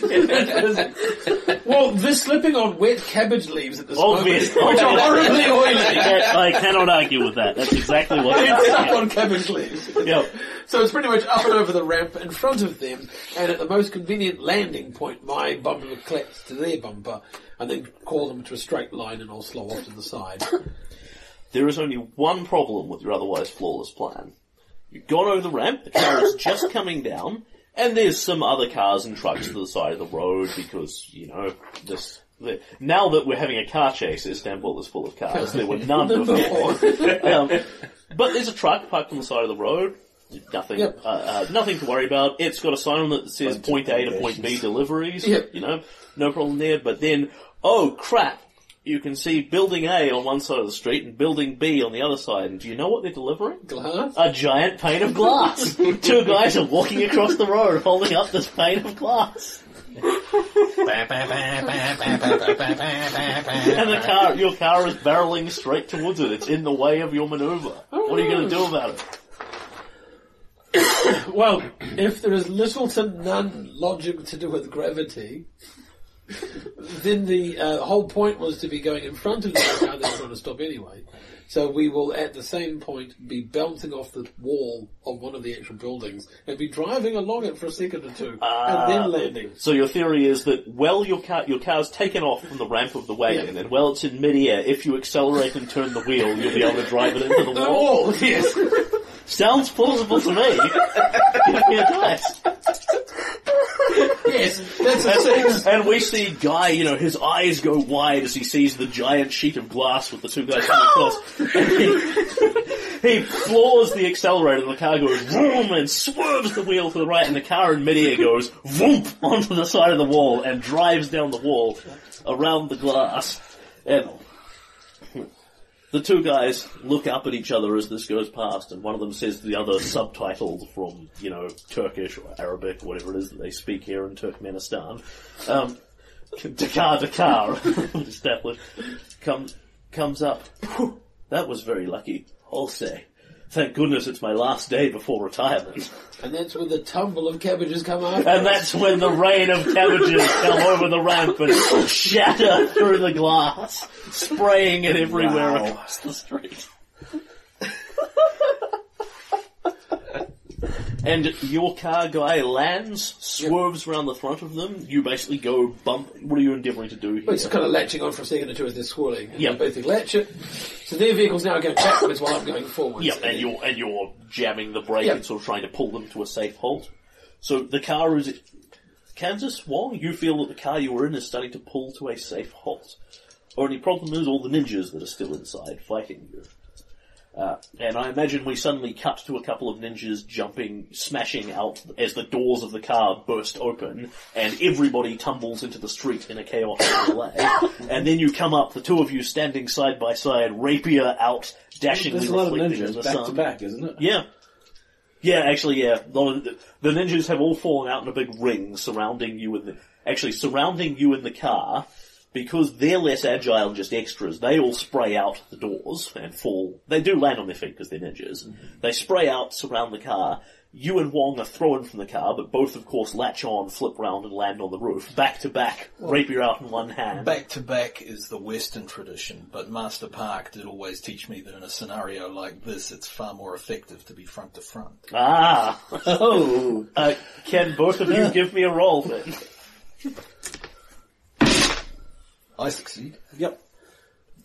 Then it's whoever's got the higher on the dice gets their way, so that I've would be got the Matthew. Yes, Kansas swings out, we see her in slow motion basically grab the top of the car and swing out. And then we see Wong moving faster, but also in slow motion, grabs the car and slides under her, getting a good view of the cleavage, and then comes up face to face with her, protecting her from the white ninja.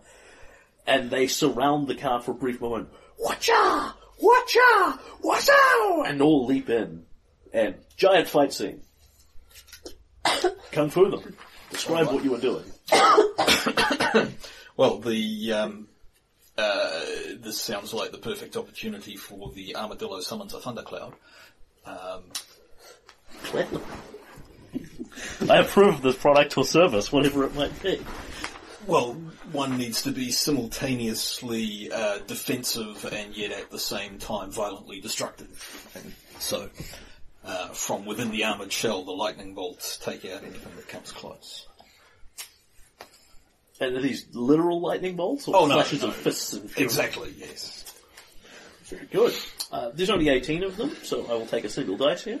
So well, 9 of them, sounds because like a splitting the thunderstorm. situation. You can have one that back. Yeah, the fists and feet flash out with Armadillo's fury, and several white ninjas go flying. Meanwhile, Kansas, they're coming up on you. All the ones opposing you have katanas for some reason, so you can go sword to sword. Of course. And they are twirling them. In fact, because they're really cool, they are dual-wielding katanas. That is pretty amazing. And they leap up on the car roof, surrounding you with clangs of steel. What are you up to?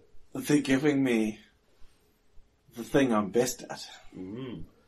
So what happens is all I need to do is disarm one katana, flip in the air, catch it. So I also have two swords. Of course. And, a rapier and a katana are basically the same thing. Yeah. And throughout the battle, of course, accidentally losing one blade just to pick up another, maybe from a fallen one, or a thrown dagger from, my cleavage or whatever. I think Wong will be keeping an eye on any time it looks like you're down to one blade for any particular length of time. He'll ensure another one comes your way as well. Throw the katana, catch the other katana, throw the katana, catch the other katana. Yeah. It's like the scene in Wanted, but with swords instead of guns. Give me one. Yep. Okay. So we see ninja after ninja falling with blades in them. In fact, it's just the string of them. The first one falls down with a dagger in his chest. The second one falls down with a katana in his chest. The third one falls down with 2 katanas in his chest. And we cut back to... No, they only have katanas. Because katanas are cool, damn it. Of course. And that one guy who then falls down with a can opener in his chest. Did you do that? I didn't do that. Such foolish reliance on artificial technology. Because Kansas's skill is literally implausibly competent with all blades. Mm-hmm. They're all effectively the same thing. And Wong, you have come out of this completely unscathed. You don't look like you have been in a fight in any way. Kansas, on the other hand, despite actually being as far as everyone sees, equally as competent as him, you have not come out unscathed because your clothes have been cut and torn by these blades in several places. You know, you've got the slit here in the thigh. Only stylishly, though. Yeah, and a little slit across here just showing off a little bit of midriff and all this sort of thing. It's quite remarkable how close they came with their blades without ever actually cutting or blooding you in any way. The hair is still perfect. Of course. It hasn't been touched. Somebody's run in and recoiffured it between scenes. While everyone was having the fight, I go and get the important documents and come back to the car and sit there and read them. Yeah, it's just kind of sitting on the it's just kind of sitting on the back seat, completely untouched. But reading the papers, slightly disarrayed. Guy just kind of reaches in and shuffles them back into the folder, goes round, reads them, and by the time everybody is finished, we will cut back briefly to Guy. In fact, opens the folder that is marked critical and goes, this looks like Dr. Claudius's handwriting. Meanwhile, Dr. Jones, Right. back in the office, Dr. Carter, there is an important distinction here. You are a movie scientist. He is a movie archaeologist. So he does history and books and things as opposed to science. So what his office looks like is the sort of, it looks like a professor's reading room. It's full of books, papers, that sort of thing, as opposed to science gear. Right. Well, you see, normally that would be entirely true. Of course, But in this case, we cut back and it pans up to his desk. And for some reason, Dr. Jones has his chemistry kit now on the table. Who knows where that came from? we established that you packed it in the plane. Well, yeah, Therefore, yeah. it would logically make your way to the bar, up the stairs, and into his office. Yes, he's mixing a few things. He has this strange, overly sized, spraying device. Tips it in. Just his glasses, checks, no, that's not quite right. With another couple of drops, a little bang as the liquid combines. Yes, perfect. And so I start spraying this mysterious science liquid around. And You immediately get a hero point for using the phrase mysterious science liquid. And because I'm a scientist, I'm really smart. Obviously, I know how to do Obviously. this, and it makes perfect sense. Yep. I'll spray it around, and it's going to mist out, and it's going to create silhouettes of where people have been, so I can see where my dear friend has been, and if anyone came in here and kidnapped him, and if so, where they went. Thinking. So, what you see is, you don't need to roll to do such a thing, of course. What you see is the silhouette of the window being opened, and this mysterious man moving through it. He goes over to the desk where there is the single file sitting right on top of the desk, takes it, looks around startled as the door opens, and then jumps out the window again. But beyond that, more distant and hazy, you see Dr. Carter himself sitting at the desk. You've got the translucent outline of him here. It's an older man, he's just got the line of spectacles out here, and he is merely writing away, but it looks like he's doing something. This is harder to make out, even with mysterious science liquid. You'll need 2 dice for this. Alright, let's get that science going. Yeah.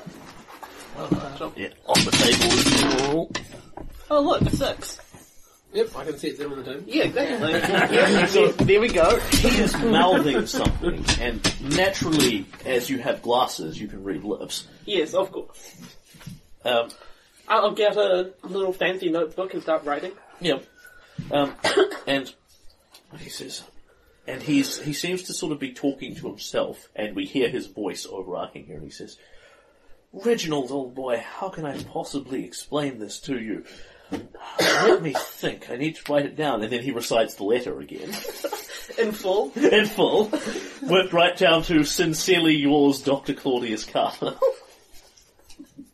We have to have this scene repeated because we paid Patrick Stewart to voice him, and we have to get the most use as possible out of that one voice. Only the letter. All the rest of Dr. Claudius's dialogue is voiced by a generic British guy. Only the letter is voiced by Patrick Stewart. Of course, as is logical. And you are reading his lips as he reads this out, and then he says, "Now, if I know Reginald, he'll come in here looking for me if I go missing and spray one of his patented mysterious science liquids around in order to see what's happened to me. If I had the opportunity, I would pass him along a message. And But that would take too much time. I spent too much time writing this letter. But that would take too much time, and unfortunately, I've spent a lot of time writing this letter already. If I could tell him one thing, it would be... If I could tell him one thing, it would be, my dear old friend, Reginald, I'm so close I can almost taste it. The Rainbow Serpent, I believe I finally...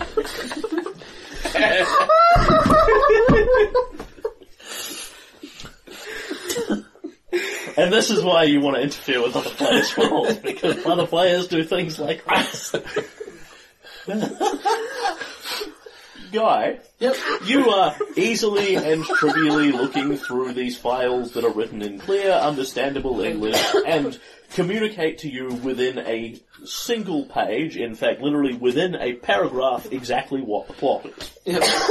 Like, you hold the piece of paper up in the light slightly, you can see the file is marked critical, it is clearly written in Dr. Claudius's handwriting, to make that explicitly clear to the audience, it is signed by Dr. Claudius, and it shows you what looks to be a sketch of an abandoned silver mine, a latitude and longitude, you can see from the fine artistry, because he spent a lot of time drawing it.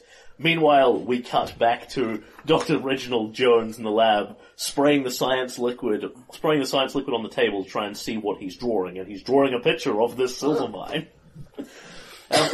It is in the mountains of Colorado, in America. You have, actually, when you think about it and apply all of your learning to it, you realize there is something between New York and LA, and in this particular case, it's the Rocky Mountains of Colorado. And his notes say only one thing, despite the length of time he is spending on them. When the mysterious science liquid shows it, it's mostly drawing that beautiful artistic picture of the silver mine. The only thing the note says is, according to the writings, the key was hidden here in 1803.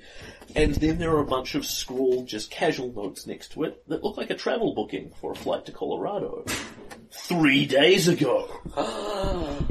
One other piece of useful information at the back of the file is a carbon copy of a letter. My dear friend, Reginald, I'm so close.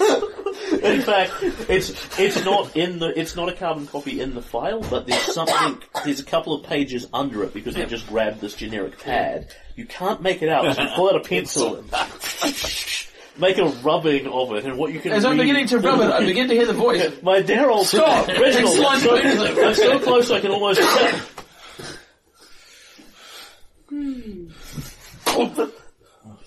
it.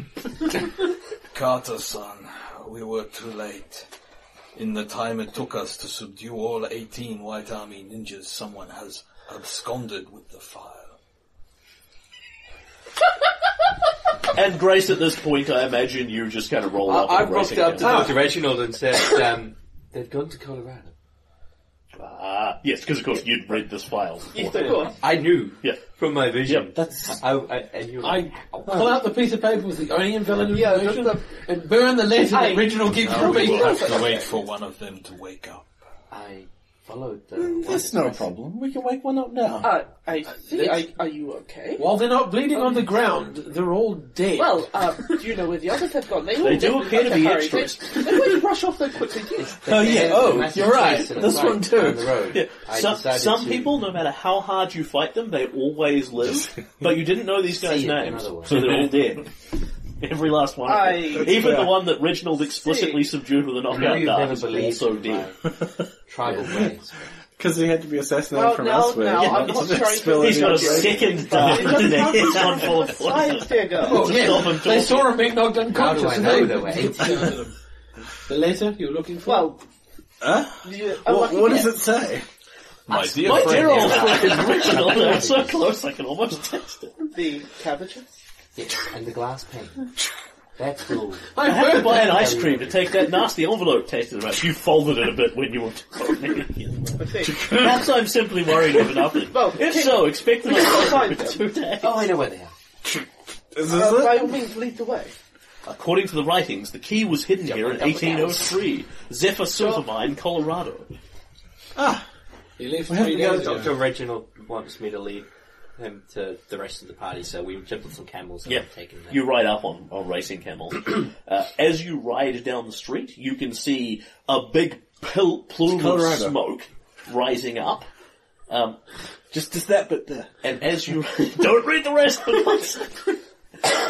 as you ride towards it rapidly on your racing camels, you see a guy standing by the side of the road wearing this giant turban with a huge amount of gems in it, and he has this gem-encrusted cabbage in his hand. And Allah has made me the king of cabbages! My children can go to any college they like, but it must be Harvard, the only college I know of. Yes, good show, good boy. Good. Bula bula. Cabbage. That could happen any day. Mind the glass. Expensive jewels in her purse. Well, things break. She was a countess. Well, yes. But I'm sure now that you've left her behind, you'll never see her again. Obviously. Because you totally took care of that problem. Well, we left her to the tender mercies of Abdul the Hutt. A very decisive way to deal with someone. And so, as I say, the plume of smoke is coming up from the car. When you roll up, you see a bunch, when you race up on your racing camels, you see a bunch of dead white ninjas all over the place. And Kansas looking, you know, a little cut and, her clothes are a little cut and torn. Delightfully so, really. But she's okay, and Wong is fine. So the four of you have succeeded heroically. Yep, and as I'm coming down with this camel, for some reason I seem to have like a white shirt wrapped around my head now. Yep. Because I'm riding on a camel in the desert. Of course, yeah. Yeah, there was a brief cut between scenes. Yes. Yes. White ninja. Dr. Jones. There, of course, going is to nothing Colorado. in his back pockets or in the car or anything else. Of course not. It's so. Sorry. Perhaps the script. So you did a really good roll to find the Cabbages script. earlier. Well, yes, they were atrocious. Side, stage left. And glass? The glass wasn't a problem by the time I leapt. You and me, we're going to talk later. Very well, is everyone here? Yes, I'm going to need some time to freshen up. I'll be perfectly okay in next scene. Immaculate.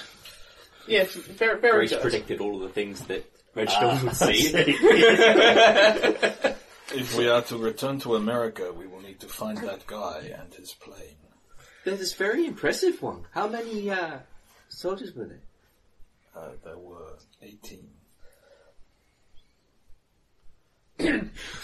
Well, 19 if you count the driver, but... Oh, yes. Mr. Wong was a fantastic Are fighter. you I've okay never there, seen sir? anything of the Oh, like. where did you go? There's nothing to In see. fact, You should move I along. would say that Brick was better, but I never see him fight nowadays. Wait a minute. Brick. And then we cut back to the office, where Brick is standing there at the doorway, right where the scene left him. Like, everyone jumped out windows and flew away and everything, and Brick stood in the background, twirling his hat slightly. And he's standing there. I wonder where the others have gone. You do not need to be worrying about that anymore. You need to be worrying about Mick. And slipping up from behind him is this delicate feminine form that puts a rag over his face, and Brick goes, No! Must fight for American woman!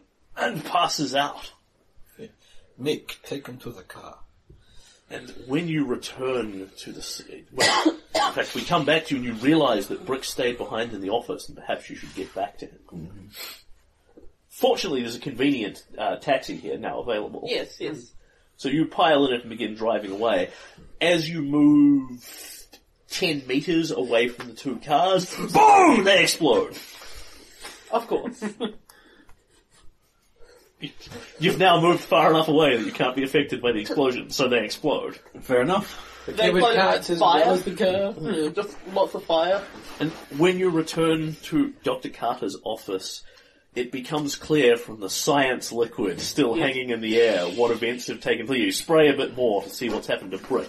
He's been abducted by Countess Penelope von Lust. I'd recognize those thighs anywhere. You can smell her tantalizing perfume. What? The Thule. What are you talking about? The woman, she's from the Thule. Really? I thought she was just another one of my father's lovers. No, that guy person weird that he's got. Have you seen Guy, by the way? Guy is one of my father's lovers? No. Not anymore. No. No, you see, he was the guy. No, you don't know Guy. He was there in our laboratory. He must have gone off on his own to find him. I know, but regardless, he discovered this woman's identification, and she was apparently was it Thule? Was one of these Thule people. She had the identification and everything. I conveniently scrawled down a copy for you to see here. It's like an exact replica, almost as close to the photocopy. Yes, except it's black and white with his pencil. Yeah. Feel like you've drawn the little picture of her face from the ID tag. Disastrous. We have to stop this woman. Agreed, but first we need to find my friend and your father. Wait, no, someone's been kidnapped. Yes, but... You see, the science liquid, it gets into your head, it makes you foggy. Yeah. We should step out of here. Brick was here when I told you that we were going to Colorado. If he tells her, then perhaps we'll meet her there. That's a very good point. It certainly becomes rapidly apparent that you have no way whatsoever of tracking Brick down. It's not like we have science liquid. No or matter anything. your skills or talents, it's science abundantly liquid just clear runs that he's out. been Oh kidnapped. yeah, I can't make any more science liquid, I've just run out. Like, I tried the last set, and just like, oh no, I seem to have run out, we need to go back to the plane and get more material. Unfortunately, you've used the last of your sprayonium. Yes, terrible. And to get more, you'd have to go to an alien planet, and, you know... Yep. Who is he, Rick? Yes, apparently. There's been I'm sure there's been dashing space adventures to other dimensions somewhere in there. Of course, absolutely. Yeah, but we don't talk about that though, but on the hush-hush. That's for a sequel. And then you walk down, and then the next scene we see is you guys walking out of the office building, prepared to go to Colorado.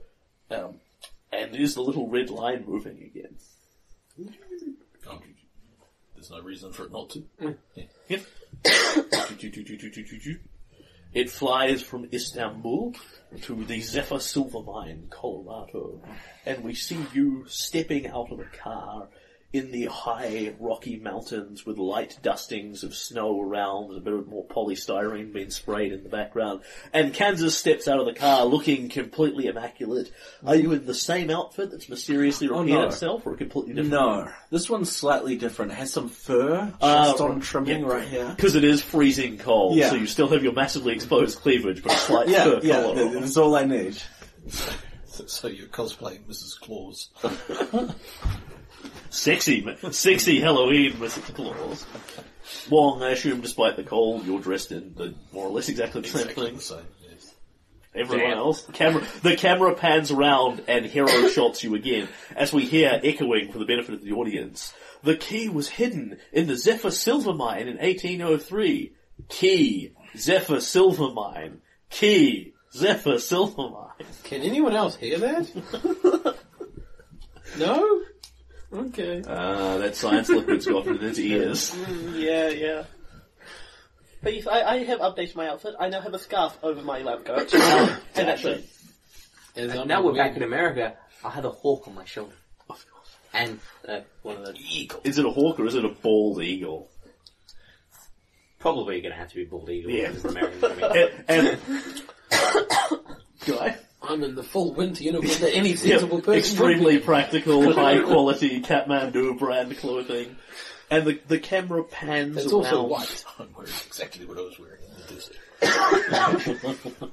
You have pulled up exactly outside Dr. Claudius Carter's camp to a T, and absolutely no trouble finding it whatsoever, despite the fact he didn't give you very specific directions. And I use science to find it. Don't ask Cal, I just use science to find it. obviously, right? Yeah. Off-screen science to boot, Yes. best kind. And I'm speaking like technobabble and Cal like, this is how I found it by doing this. When we triangulated the variables, it was inevitable that we'd end up here. Yes, exactly. And you see basically Calculus. he's got there's a big bivouac style camping tent set up out here, a burnt out preposterously huge fire pit. There are a bunch of gigantic silver nuggets all around the place as set dressing, and when the camera pans echoingly around the camp and pauses on everyone as they're stepping out of the car to get a look at their new outfits for the new action figures. Guy comes with 1 million accessories. Yep. And Bald Eagle gives the cry of the red-tailed hawk. It pans all the way around the camp, showing the details of big tent, big fire pit, pans around the beautiful rocky mountains and the lovely scenery. Then as it pans back round to Grace again, she holds up her arm as the bald eagle lands on it, flicks its wings out and goes, "Arr! Arr!" And, of course, now, the camera's panned a full 360 round, but now we've got a bald eagle. You can see the American flag that Dr. Carter has planted here, despite the fact that he's British, waving majestically in the background of the bald eagle. And the Star-Spangled Banner plays softly and subtly, so dun dun dun on the background. Well, obviously what's playing on the gramophone at the moment, so unknown reason. Elect Trump flashes up several times. Paid for by the friends of Donald Trump. I was playing in a game in the States about 10 years ago, and the GM was explaining how, for the initiative rules, I'm adopting my friend Kevin's policy of ties go to the Americans. One of the players said, but I'm German. Oh, I meant the PCs. But my PC is Russian. It's a metaphor. Anyway, so you can investigate his camp if you like. You can do as you please. There is a big obvious entrance to the mine over there, which of course has mine tracks going down into a dark tunnel. Tracks. We should follow. Obviously, but get on the railroad. Now I'm assuming that this mine shaft is like horribly, horribly dark. We look through it and there's like wind blowing through it. It's all horrible. Naturally. You can see 2 or 3 meters into it perfectly clearly. What you can see is rickety old wooden beams sagging slightly. There's a faint smell of decay coming from out of it. You can just see the wheels of a couple of mine carts in there. One for us, one for whoever's chasing us. Actually, there appear to be several of them. I think looking inside the bivouac-style tent to see if Dr. Carter is asleep in his sleeping bag is the first. Well, you look inside his tent. There is something there. He's got inside his tent. He's got a bunch of bags. Basically, at a glance, you open it, you look in, you can see a bunch of bags and a sleeping bag. And there's a shape inside the sleeping bag. It's all zipped up against the coal, pulled around the head. Are you prepared to unzip it? Of course. Can you roll me 3d6? I can roll 1d6. Yeah. So that's 2 failures? Yeah. Okay, so as you open it up, you find a bunch of bits of paper in there that blow up into the wind and scatter everywhere. He had a whole bunch of paper stuffed in the form of his body, and one flies into your face and smacks you in the face, and the rest are carried off by the wind, and it's got written at the top of it, "A deception for anyone who might be following me. I've used the excess copies I had to form the shape of my body." That smacks Wong in the face and reads, "My dear old friend, I hope this letter finds you well." And it's read out in full? Yep. Of course. Kansas, of course, when you look down, as this paper blows out pretty much everywhere all over the camp. What does this one say? One flies down, rolls itself up, and sticks itself into your cleavage. Because, you can fit pretty much anything in there. Obviously, I cannot give you my new address, as I lost the piece of paper I wrote it down on. Ask for Abdul at the Camel's Pit, a quaint local inn.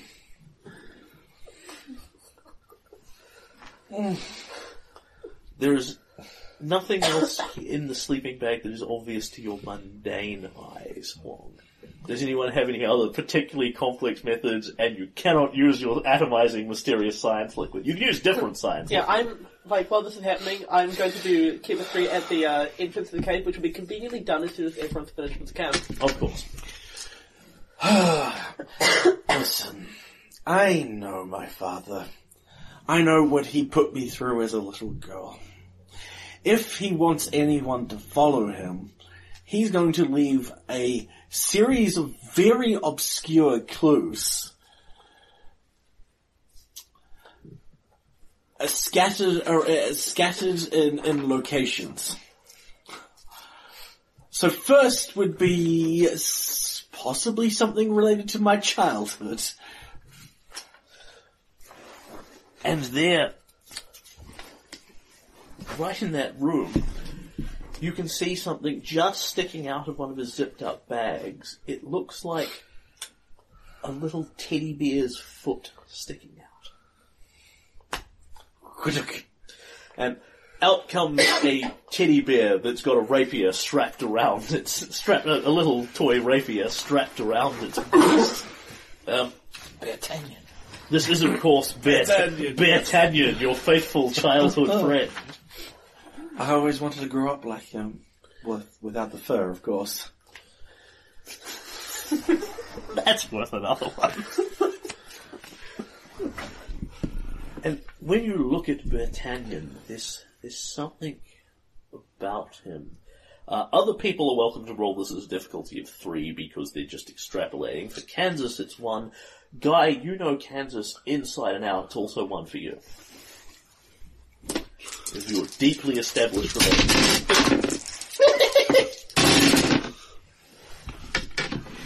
Is it? Did you fail? Okay. So, it's D'Artagnan, but your father has done something to him. He's changed out the rapier. He's desecrated your childhood hero. That bastard! It used to be like a soft toy, like a soft plushy rapier. Yeah. He's replaced it with an actual metal needle and things. So, Guy passed that. My And child! Wong passed that. So, Wong, can you justify it? Can you justify to me why you know so much about Kansas's childhood? You don't have to justify it to the other characters. This can merely be as Wong looks, his voiceover begins speaking. Or out loud, as you please. Voiceover, I think, in this case. Well, who knew that all that time spent stalking Kansas Carter would prove instrumental in uncovering the mystery her father had left behind.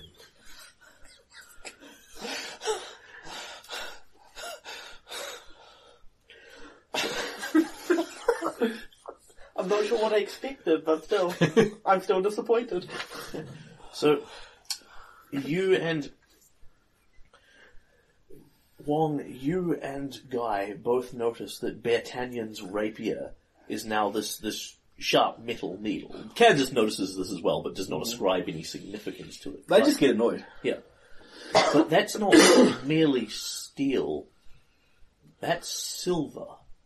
And in fact, it looks like silver from this very mine. In fact, it looks like silver from... And we suddenly flash back to you guys stepping out of the car, and there's that one nugget sitting there under the front tire of the car that everybody just glances at as they're getting their bags out. But it's got this little thin chip taken out of it, about the size of a long silver needle. And, sorry, you reacted to... Yeah. This dead. Yeah. No, you just said the silver needle shouldn't even be here. Wait, He's ruined it. no, you said he would leave a clue. The nugget. I'm talking, but no one's noticing. Guy in the background is mouthing, pointing at the nugget over there. And Wong literally, as he's doing this, steps between him and the camera. Says, there is something over by the nugget. What? That needle, it is integral to the nugget out there. What are they conversational? Alright, let's take a look. You go over to that silver nugget. As you pick it up, it's surprisingly light, as if it's not made of silver at all, but paper mache painted silver.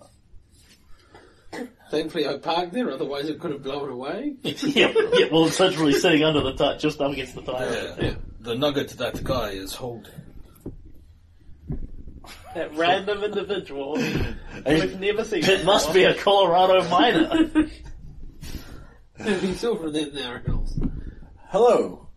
We believe there's something wrong with that nugget. Something important. It's paper mache, Miss Carter. You know my name. Yes. I'm one of the doctor's assistants. I've been here looking for him. We believe we may have found a clue to his whereabouts. Would that be the silver piece of metal he left behind Exactly. to lead to this? You have discerned exactly my thought processes. This paper mache silver nugget, which you can tear apart trivially. And when you tear it open, there's something in there on the inside. The paper has writing on it. The inside is hollow. Like there's something about the size of a double fist in there. What does And when the you writing hear the say? paper I was cut, gonna you say- look into the inside, It's the paper and it the same says, "Forgive me, old friend. I have no time to write it." Burn it all. And inside there is a key. An old rusted metal key that doesn't seem to correlate to anything obvious here. It doesn't inherently have any connection to the mine. Perhaps it was left here in 1803.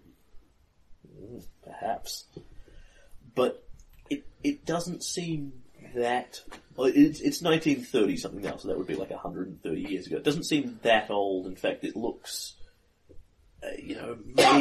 maybe-ish 20 years old. Although it would seem unlikely. I'm setting up a camp. We might be here a while. There's only one tent, so I'm putting up a few others. Yep. When you go over and open the back of the car, it does seem to be really well prepared with half a dozen high quality, outdoor cold resistant tents that you start setting up. In Of course, fact, each tent is labelled for each individual and has the right appropriate gear for them. yeah. One is a high quality science tent. One is just basically a teepee. Yeah. But I do look around, like his existing campsite, obviously he's got his own tent. There must have been a fireplace that existed. Absolutely. And so, as I'm setting up this camp, I'm getting familiar with the surroundings, where he went and got water and where he had fire and everything else, and maybe I stumble across something as I'm doing this. You're relying on sort of blind luck for this? Pretty much. Okay. Can you give me 2 dice of blind luck? I kind of start talking to her about Success. things, and I will trip over whatever she's looking for. Success! Okay, so Guy is helping you set up the tents and that as you sort of move around looking for things. Dr. Jones is sciencing, although you can at any point have finished your science and come over whenever you fancy. Feel free to just walk into the middle of whatever scene you desire. Wong and Kansas are looking at this key and discussing, and you guys trip over, and this one is it looks like an old Indian-style arrowhead. Like so, but what's unusual about it, obviously there are native Indians in the Colorado mountains, obviously. What's unusual about it is this is clearly been unearthed and set up deliberately because Guy actually trips over it and almost falls and cuts himself, but Grace is so quick and so skillful and so much the heroine that she grabs him by the neck and pulls him back before he falls on this pointed up arrowhead. Grace, when you look at this, as a native of somewhere, you automatically know everything about Native American Indians. Oh, absolutely. This arrowhead is not indigenous to the area, it has been planted here. It's from East Colorado. Exactly. That's exactly what it is. This is clearly an East Colorado This is on area. the wrong side of the mountains. It should be 100 meters that way. It should be in the next scene over there. This tribe never came over here. They had a feud. But not a feud where you shoot arrows at each other. A different sort of a family feud. Kansas and Wong, when you look at this key, it becomes obvious, in fact, that the prongs, what do you call them? It's one of those old-fashioned keys, so it's got two huge fat teeth on the end. But they are also paper mache, and when you bend them off, you can just read, "I will write again in 2 days." Like, this key has no prongs or teeth or anything on it. It's just flat. And at this point, both of you can roll me 1d6. Actually, Wong's is down to 1, Kansas, yours is up to 2. I'm fine, I've got plenty. I'll just get a 6 on that one. Look, 2 6s. So, Wong, your intricate stalking didn't cover this particular small object, possibly because it's not directly affiliated with Kansas herself. Kansas, you look at this key and you think, yes, you know this. This is from not your childhood, but more your early teen years, sort of 12, 13. When you found this key that your father had hidden under his pillow, and you were looking around wondering what it opened, he came in and he went berserk, and we have a flashback of him going, "Young lady, this key is not for you. It is not the sort of thing you need to see. It absolutely does not fit that lockbox over there. There are father things in there, and you don't need to see them." And he takes the key and snaps the prongs off the end. As a young lady like yourself, there's no reason for you to look in that secret forbidden box of mystery. In fact, I forbid it. Mysteriously. But Battalion, and the Battalion's code says that we... Don't quote me a bear that is a mythological figure. There is no historical evidence to suggest that D'Artagnan ever existed in France.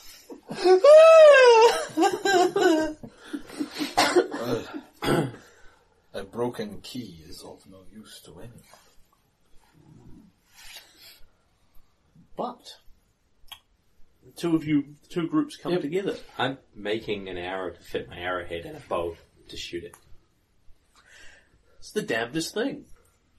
You can't get it to fit your usual, like you make a normal size arrow, it doesn't fit. The little You can walk up to me as I'm trying to do it. The little slot is too small.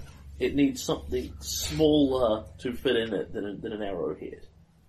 This is very odd. What did you find? We found this useless key. An arrowhead that doesn't fit an arrow.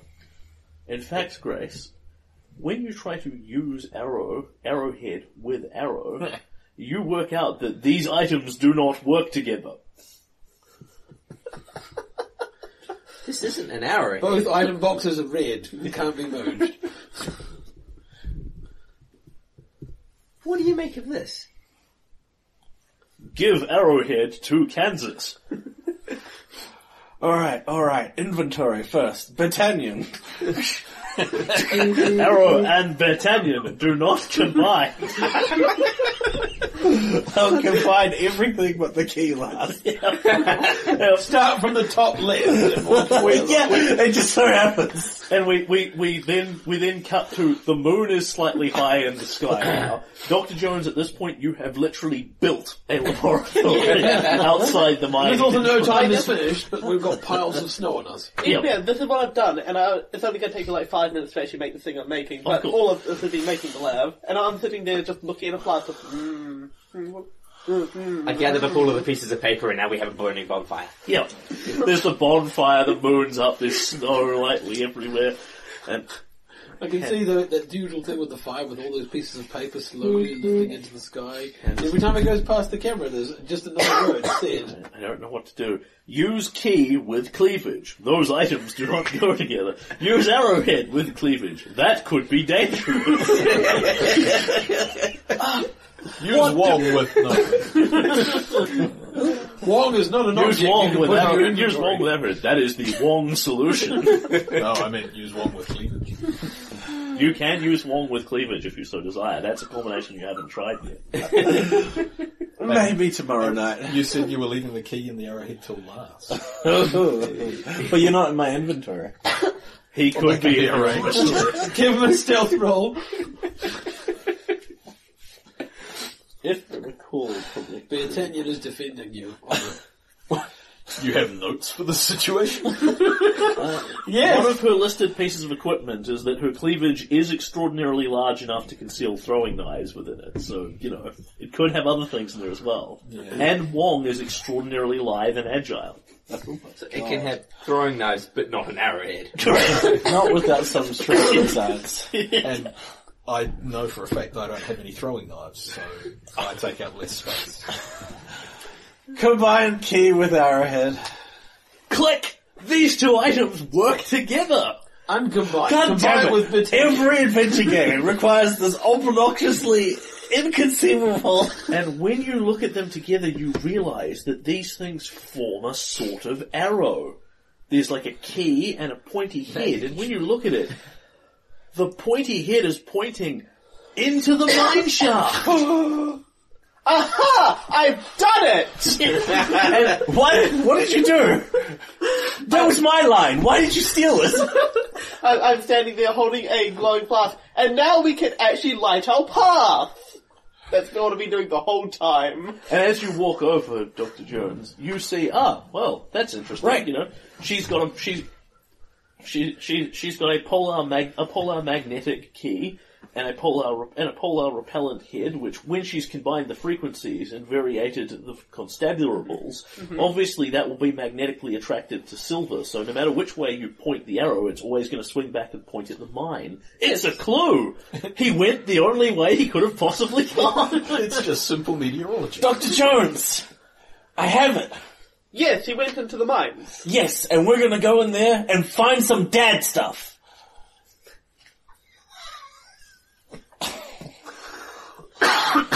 Sure. Fine. Let's There's always bad stuff in here. And all of that's entirely in the game because of what Nathan said about 20 minutes ago now. The entire pixel bitching adventure is not in my notes at all. You may blame Nathan entirely.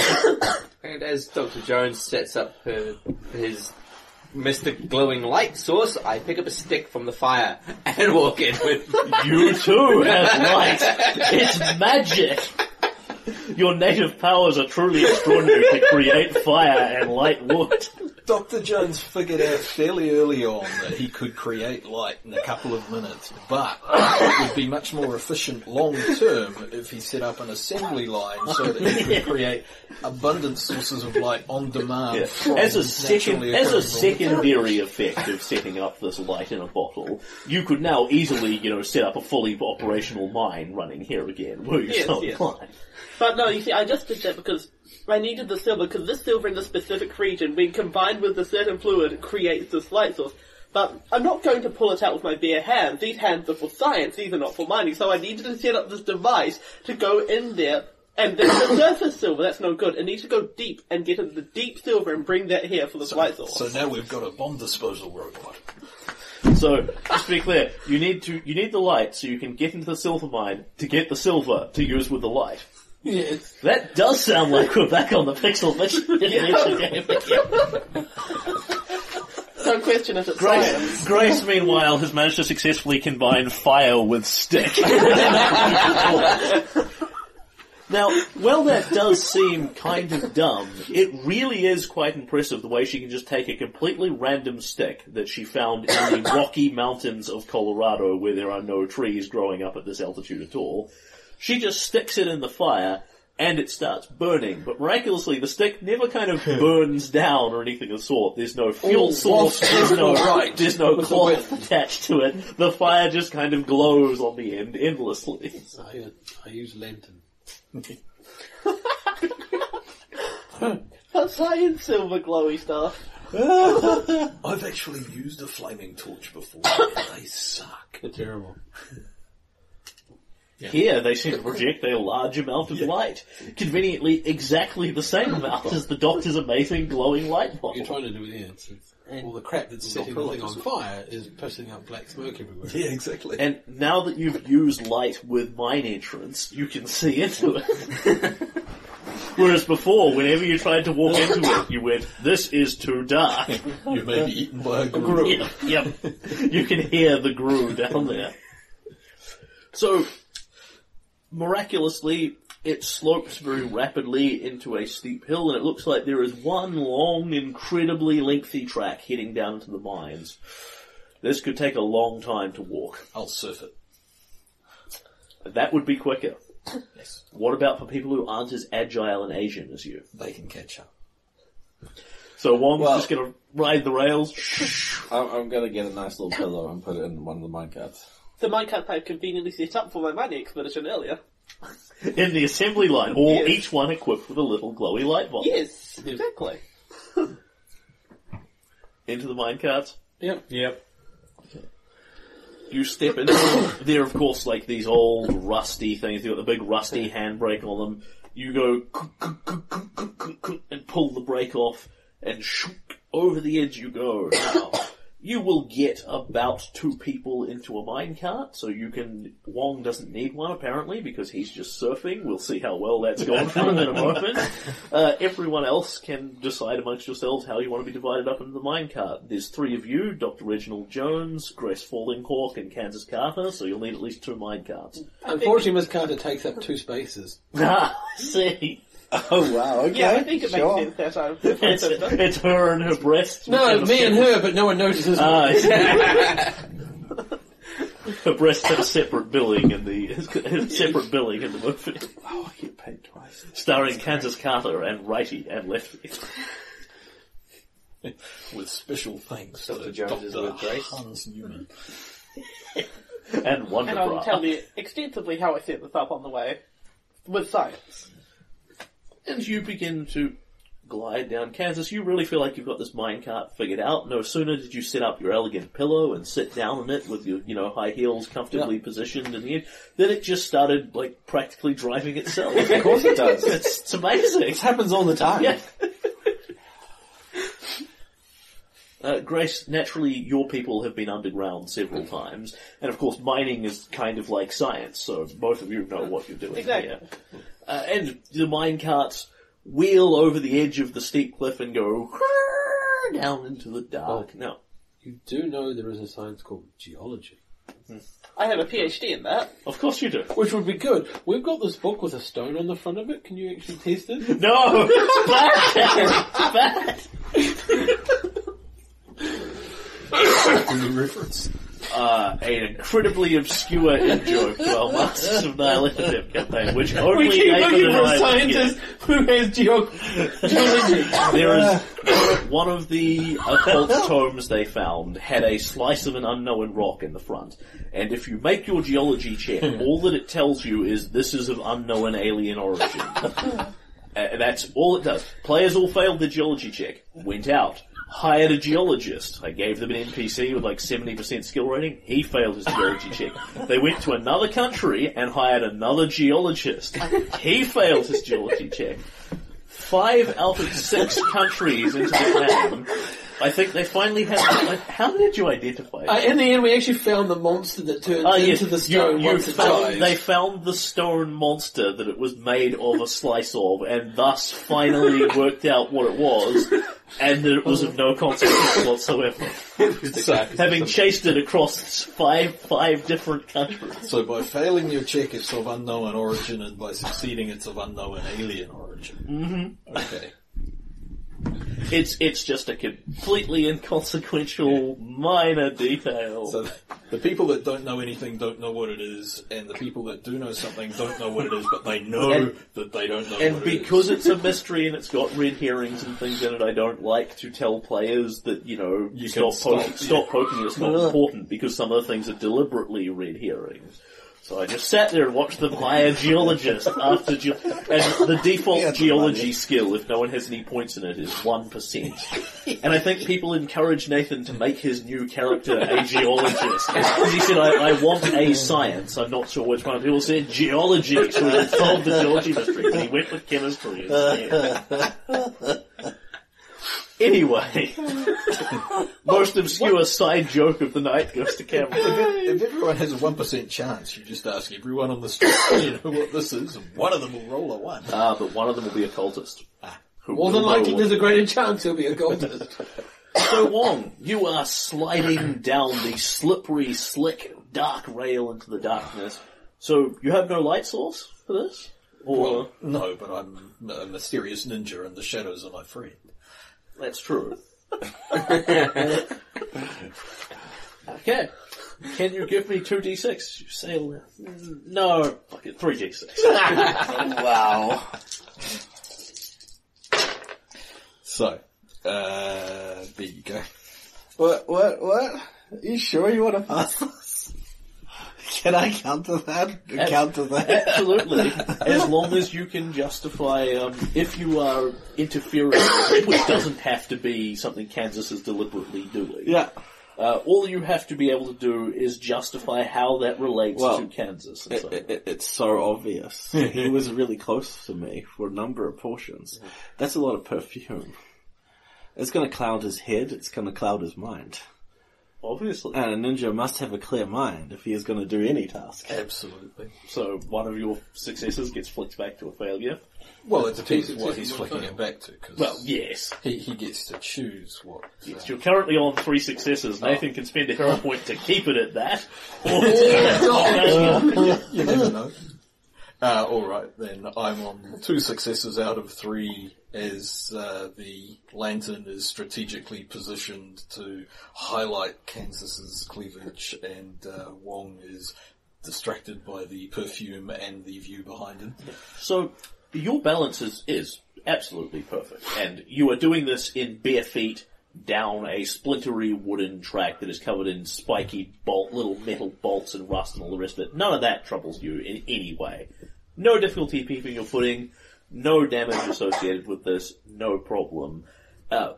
Mysteriously, despite the fact that you left a good minute earlier than everyone, you are not substantively faster than the minecarts. They are several meters behind you, just enough that, as we established, you can see the light in Kansas's cleavage. The only flaw in your otherwise flawless plan is when you glance back, you miss the fact that the tracks break off into 2 bits here. And you go that way, and the other PCs go that way because you trip the switch inadvertently with your elbow as you go past. And so they skate off down the right way. It was with And my you elbow. went the wrong way. And you went the wrong way. Ba-dum-bum, quack. Hero points for terrible puns. And so, Wong, as you descend down, you can hear a noise in the darkness ahead of you. I knew I should be descending up. Noise. What could it be, and what are you going to do about it? Well, Just wait until you have no trouble keeping your balance, and you can flip and jump between tracks and all this sort of shit, but you have no way of arresting your momentum here.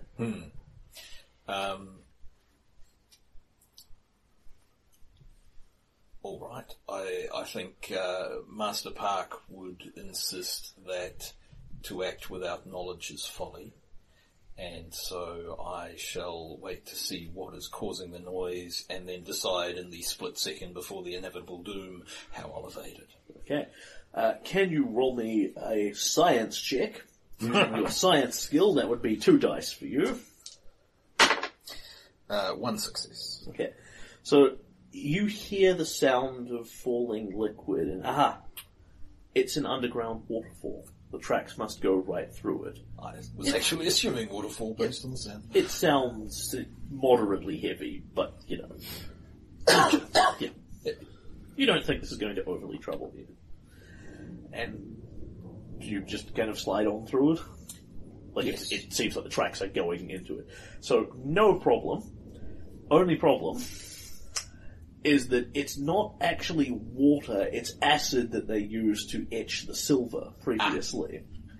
Were you a scientist, you would have trivially identified this. As it As is, we go back to the other cart, I'm telling people about how they used dead acid and they probably got a waterfall of it somewhere.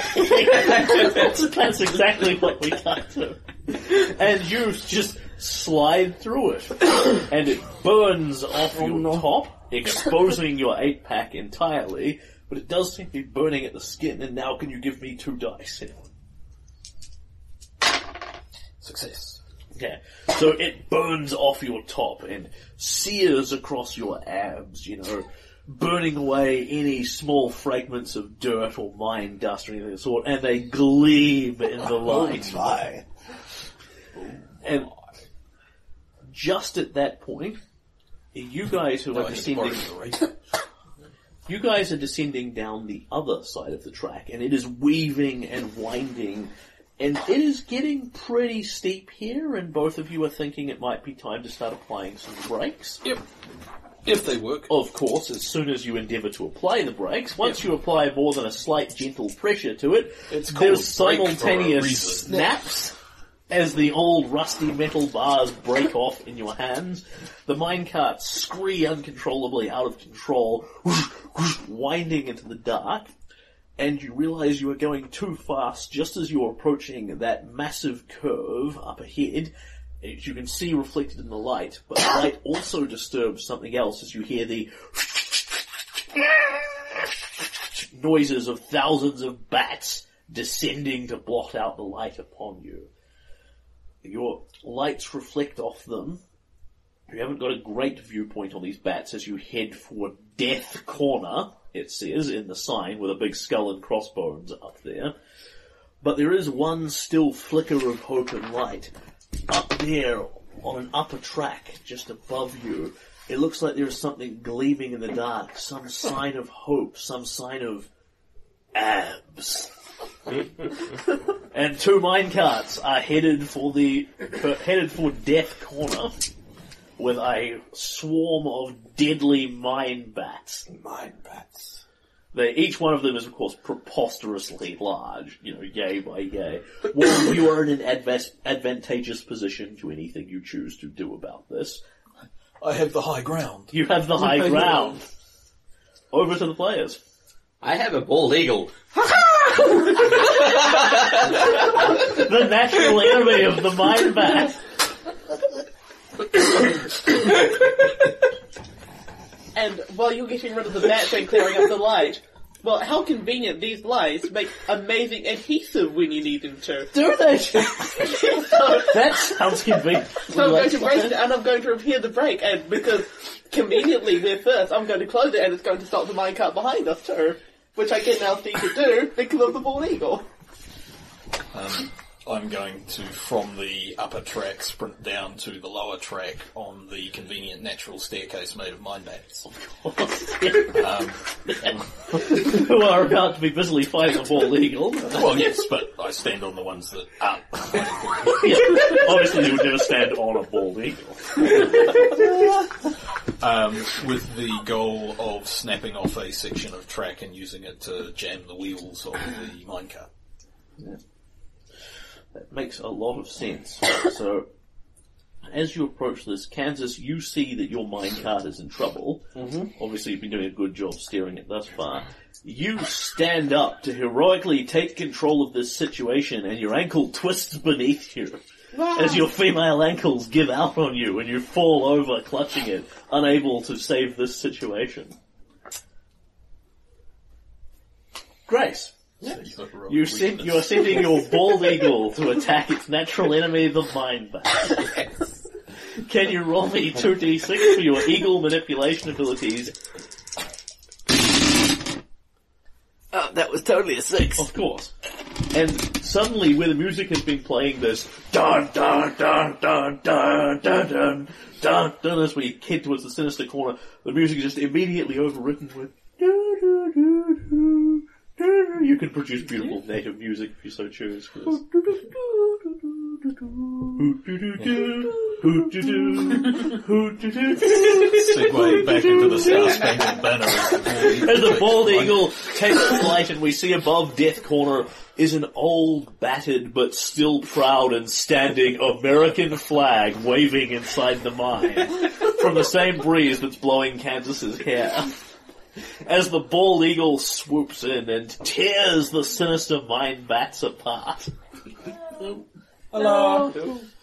And it is driving them off in droves. The only problem is the minecart potentially derailing and killing everyone, but Dr. Jones has the situation under control with his science adhesives. Absolutely, because, and everyone knows, the silver in this region, when melted down, makes an amazing adhesive. Obviously. Specifically when it comes to iron, rusted iron, and combining that together, we're going to fix the break and we're going to stop this thing. Useful for sticky situations. Exactly. That sounds like a preposterous load of shit. Give me 2 dice. Well, It would be 3, but you've taken advantage of the existing properties of the silver and its well-known adhesive to rusty Exactly. iron. If it was like anything, lead would be fucked. So you snatch the light off the light bottle off the front of the minecart and heroically smash it over and jam the mine brake lever back on and slowly pull gently into the curve. You don't actually need to stop here, you just need to slow down. Mm-hmm. The minecart behind you hits, bumps, and of course, because the one behind you has bumped slightly and doesn't have any adhesive attaching it, it parts ways with the tracks altogether and jumps off the rails entirely, as you have derailed the plot. And Kansas is thus thrown out of a minecart to be killed horribly, which is what happens every time you derail the plot, a PC dies. And there's nothing anyone can do about it, because as she flies off into the darkness, her minecart flies off ahead, defying the laws of physics, going faster than her, smashes into the wall, and rocks begin to fall. Soon everyone will die. However, out of the darkness, descending down a staircase of mine bats, comes Wong Wei, real hero of the story. As you are using your special wire fu skill, you only need to give me 1 dice here. Descending the bats, like running down a cloud of bats, is the sort of thing you can do trivially, but you have Master Park made us do it twice before breakfast every morning. Exactly, knowing that this situation would come up more often than you might think. But you'll have to catch Kansas, that's where the difficulty comes in. There we go. It was Do you meant to want- be. Unless you want to spend one of your hero points and turn it into a failure. I'm tempted to do that myself. Nathan dies. Well, Nathan was the one that sabotaged me. But no, I'm more than happy to... Kansas, your ankle heroically save twists, you are thrown from the minecart. You fly across the darkness and you see this gigantic rock falling towards you to crush you. And then abs leap into the way and your face is jammed against them as Wong snatches you in his arms. You only need 1 arm to hold her, of course. You run down the cloud of mine bats and with your other fist you punch the rock and shatter it into pieces. And then land on the tracks behind and resume your slide. Are we still in darkness? Like, Yes, you are now in complete darkness. you feel a There's hand lights on of your day. abs. Brick, I knew you'd return. I've been waiting for your heroics anytime. All in a day's work, ma'am.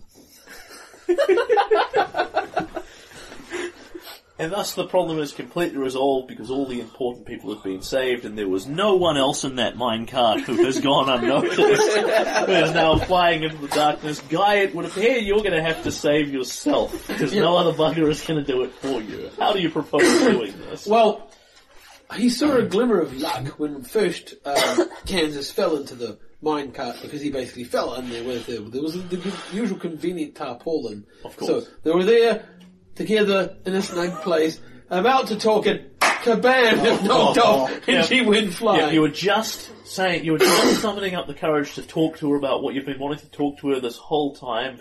You pull your tarp back, you reach up to her and you say, Kansas, boom! So they're now barreling down another alleyway, or? The Wait. minecart that you are in is flying off the track. Three You're o'clock in it or not, as you double please. and- Dr. Carter, where? Dr. Jones and Oh, Grace that's are moving obvious. slowly into a car. The feel so canvas uncomfortable. cover that I got covered in and then rolled around it like a Yeah. wild machine as I got fired up and flying is actually tied to all four limbs. It's now my own parachute / paragliding system. By sheer convenience. By luck. sheer convenient luck. Give me a roll, just one. Thanks. Clearly embarrassed at mistaking who you were. Of course, you really are a hero. I'm sorry for thinking you were broke. It is quite alright. The arts of the ninja rely on deception and invisibility. You were fantastic at that. Amazing, even. Master Park has trained me well. Fuck it. Has Master Park ever trained you to do this? Once, and it was very awkward. He didn't need to shave. Total kiss. Yes, that's why Master Park is no longer allowed to train the young apprentices. As soon as you share a heroic kiss, everyone involved in the heroic kiss gets a hero point. Oh wow. Because genre. Which means that Grace and the Doctor and the other minecart can war for a hero point anytime they want by heroically macking on each other. Guy, you will die sad and alone. Grace and Dr. Jones, you have slowed down into the curve. The bald eagle finishes tearing apart the mine bats and flies back to your arm, landing in front of the other American flag that's down here.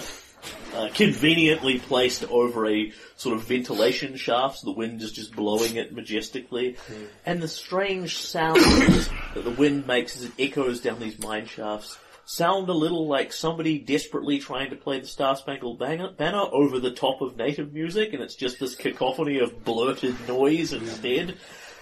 And then maybe you slowed down a little too much because there's another violent thud and a tarpaulin lands with in a heap in the front of your minecart. We'll just push that out of the way there. That's okay. That's God, it's fine. heavy and awkward and bound around. It makes I those think there's groaning some noises. bats in here. The bald eagle flies down, starts clawing at the tarp to get the bat. Oh, this stupid thing. I swear these bats, they almost sound human. Stop that, you damn bats! Wait, it's that guy from Istanbul. He must have followed us.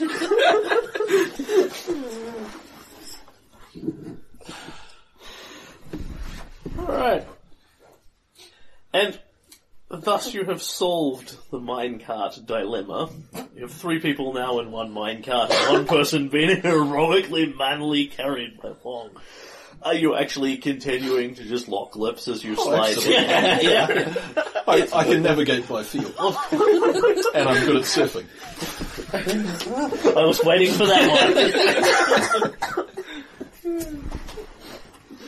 So, as you descend into a dark tunnel, and then you suddenly cut to you sliding out the other side, Guy is now sitting up at the front of the minecart, completely untied from his tarp and everything, looking a little bruised, battered? Yeah, a little bruised and battered. Battered. Yes. Yeah. I was going to get there, but yeah. Dr. Jones and Grace, you've now realised that there's a guy in the front of your minecart, but, you kind of know him, so it's completely unremarkable in every way. It's like everything he does. And then sliding into the light behind you comes Wong, still macking on Kansas. And Dr. Jones, you're looking at your pocket watch and going, 30 minutes to get down here. That's not a bad descent. Of course, as we know, a good movie kiss lasts 30 minutes minimum. Uh-huh. When you get to epic movie sex, that's gonna last like 17 straight hours. Certainly feels like watching those things. It's really awkward. Yep. But of course, you can't do that yet because it's not after the we end saved of the Dr. movie. Yes, it's not the end of the movie. And you burst out into the light, and then you see the cart reaches the end of the tracks and goes clunk to a halt Wong flips nimbly over the top of it and lands with Kansas still there, and you have survived the minecarts, and you are in a room that is illuminated by these strange devices.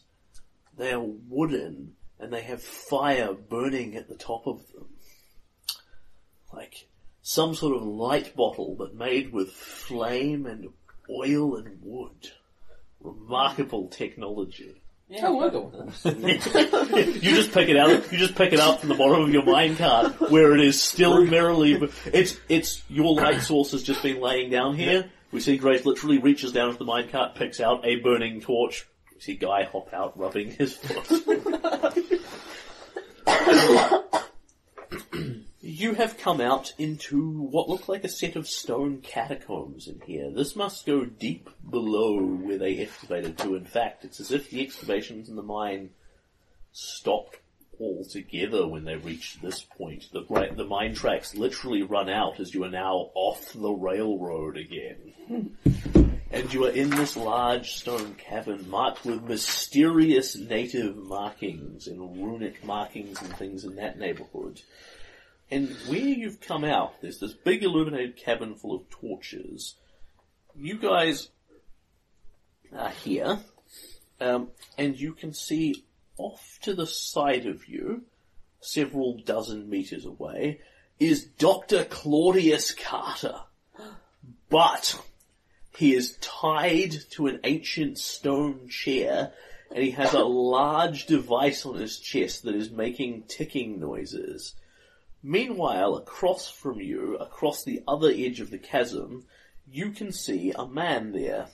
He is in a Nazi uniform. Of course he What is. colour is his moustache? It is enormous and white, and as thick as your fist. Dr. Jones, you of course know this man. You have run into him in the past. This is Baron Otto von Ruthless. Of course it is. And Baron Otto von Ruthless is the leader of the Thule Society. He is sinister and German, excuse the redundancy. And he has just finished cutting the rope bridge that leads to his side of the chasm, leaving him over there, and he is holding some sort of gigantic stone key, like the size of his arm, and waving it in one fist. That's probably the key that was left here in 1893. And he calls, his voice echoing across the chasm. It says, "Ah, Dr. Jones, I presume." I'm really Nazi. Dr. Jones, I presume. And the young lady could only be Miss Kansas Carter. What did you do to my dad? You must be Wong Wei. My associates have warned me of your deadly hands, but you are too far away to stop me now.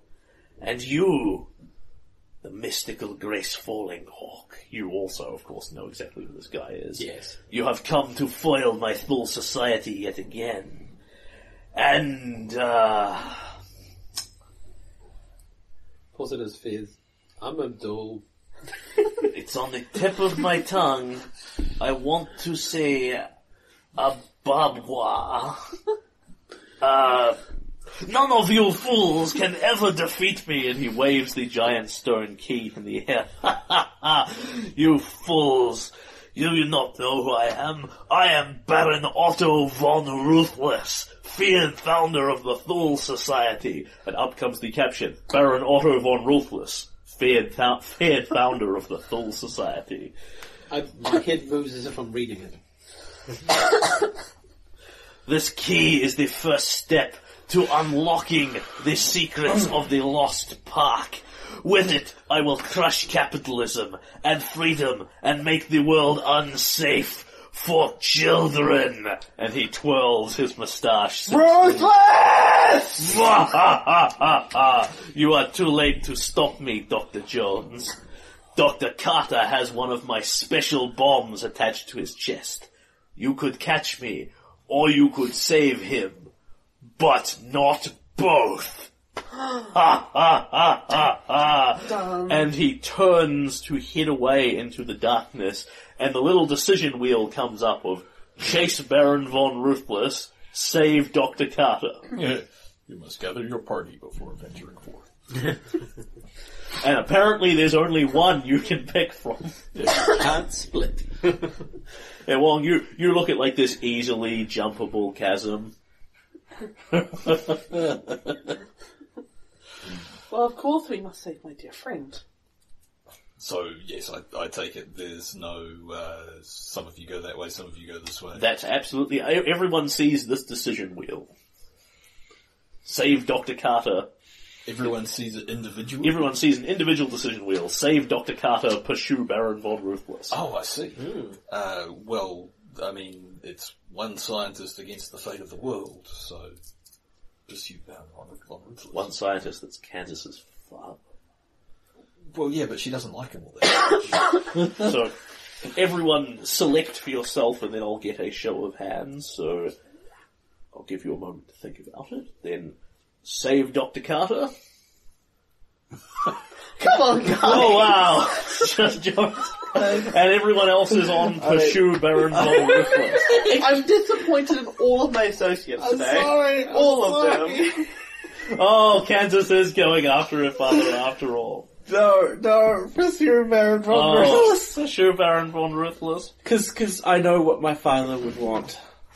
He And would, that's going to he be would his want to parting die words. horribly for your fleeting tactical advantage. He would want the scientists to handle the science problem, and he'd want the combat monkeys to handle the combat monkey problem. Okay.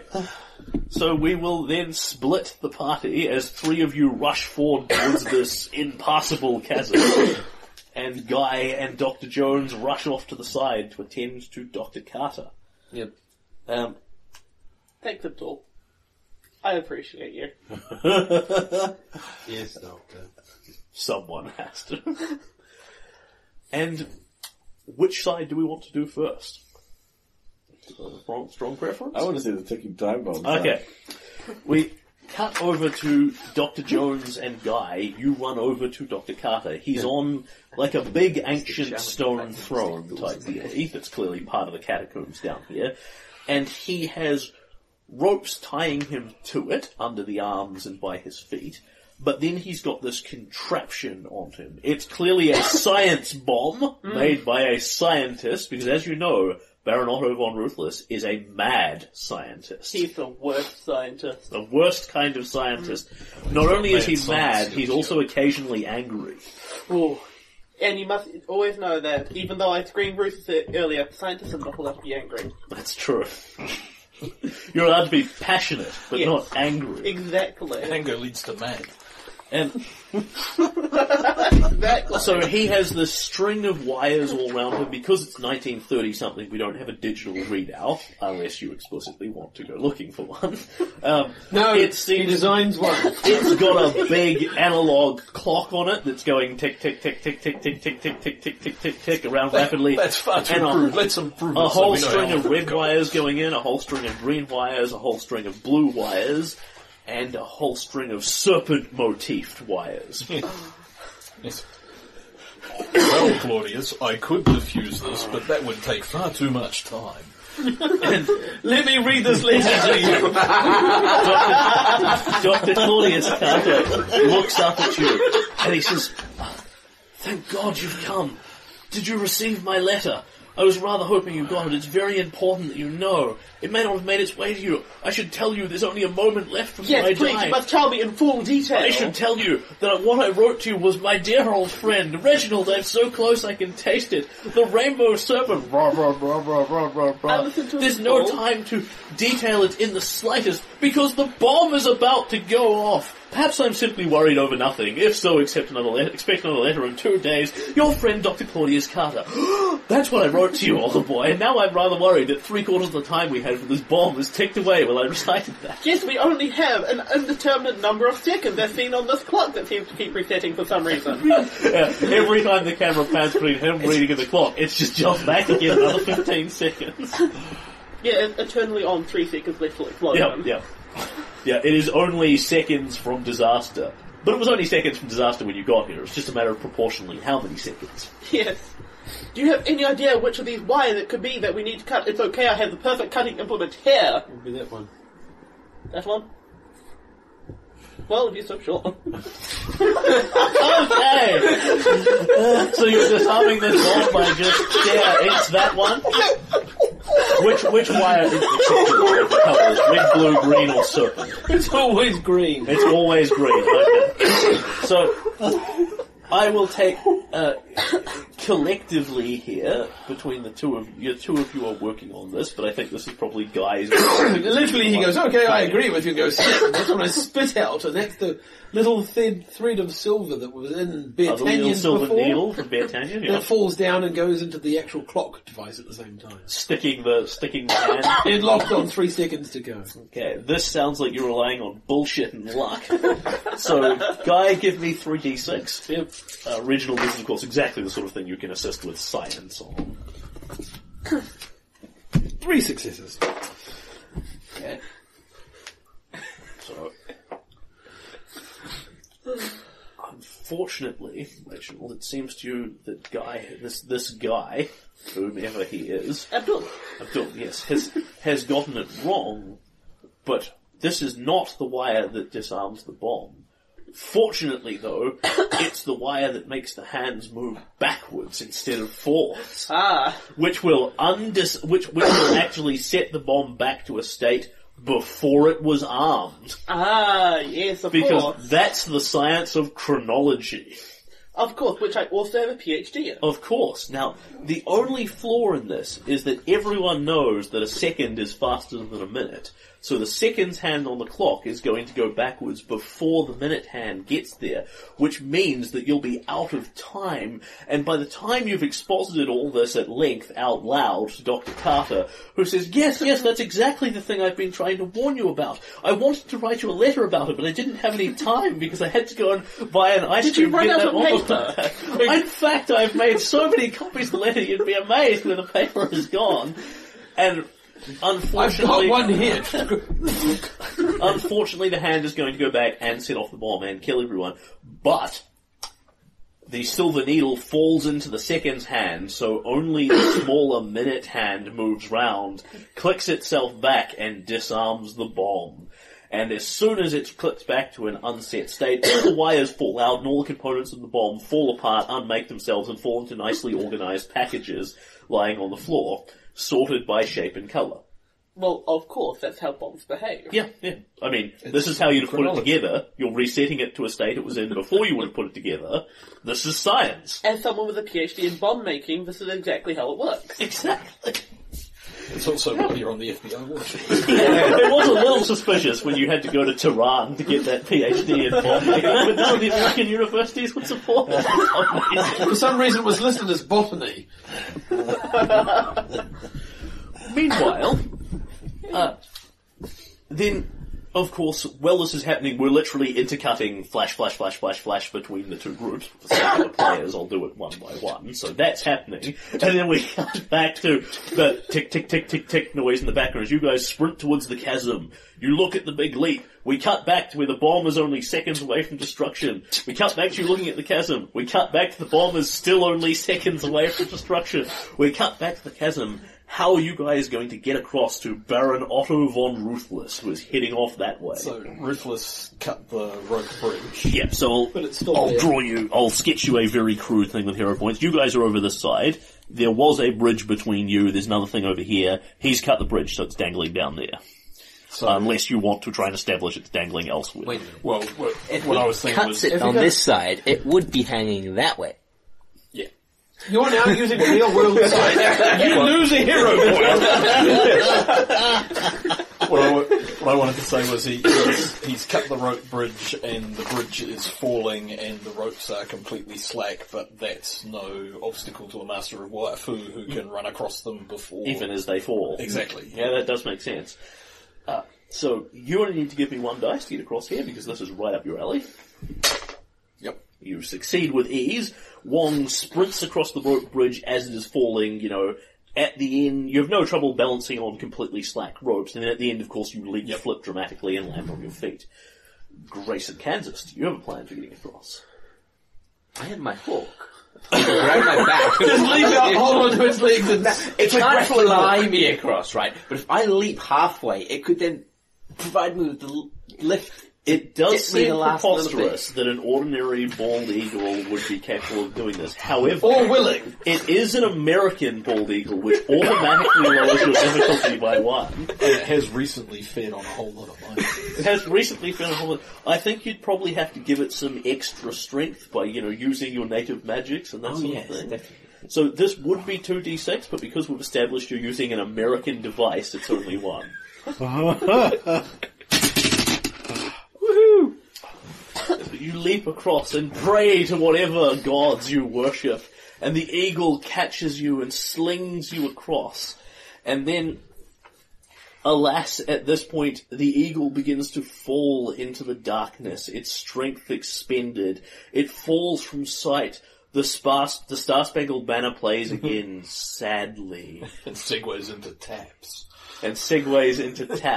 And then we see the eagle descend to the bottom where it falls into a deep mine shaft, and then curves it, slides down Cloud City style, pops out the bottom of the mine shaft where it pops out the side of the mountain and goes, as it flies over American Colorado Ranger Station with 5 American flags waving as the eagle flies off to freedom. Wow! I land on the other side and whisper, "Rest well, my friend." Kansas, can you out-Americanize? I don't know if I can. If I can do anything but stare at ore.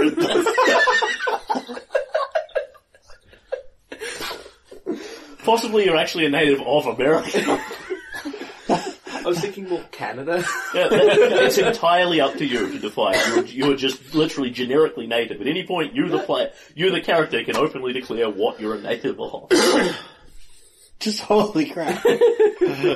So Kansas, Falling Bridge, Chasm, Tuesday. Chasm, Tuesday, throwing knives attached with ropes. There's strong adhesive, so it's not like the anyway, the rock doesn't matter anyway. It just, it's in. So yeah, you can grab a rope pretty trivially. Yeah.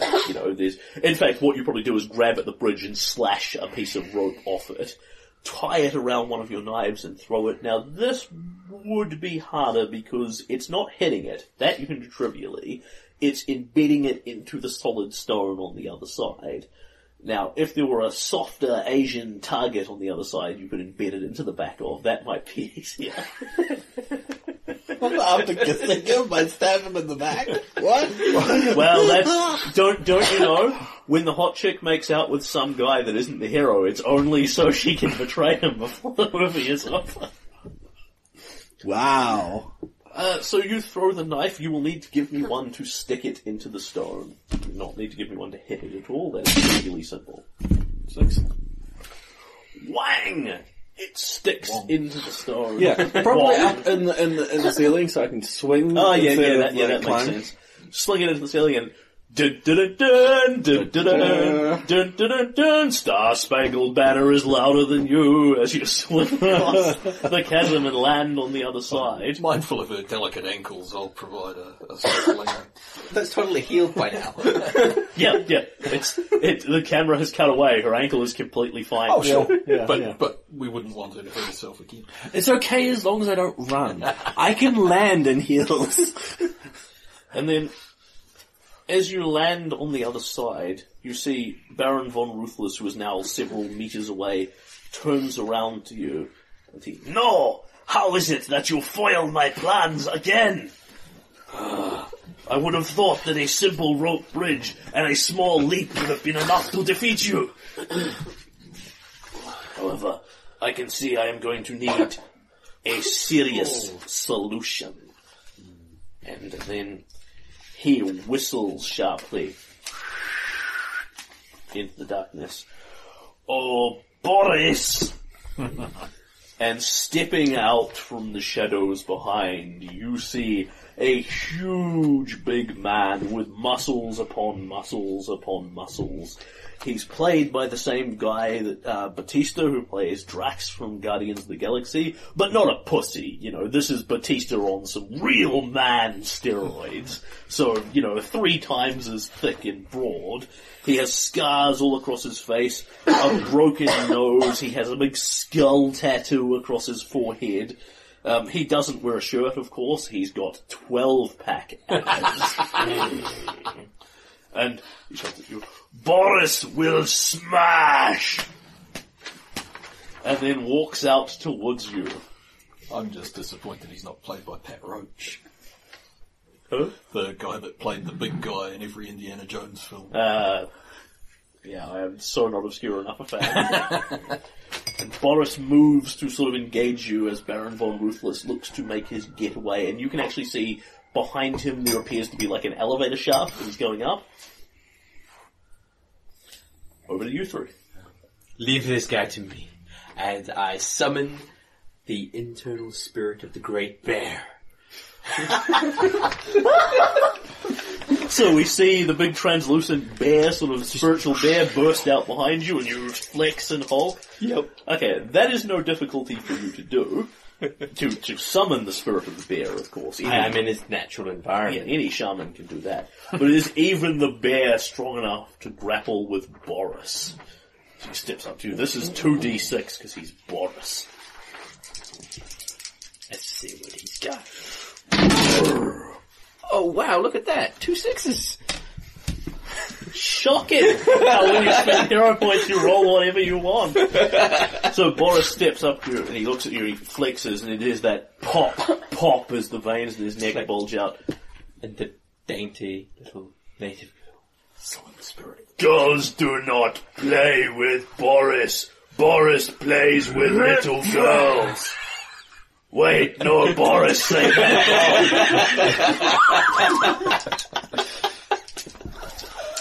What Boris means is he liked to grab little girls and starts grappling you.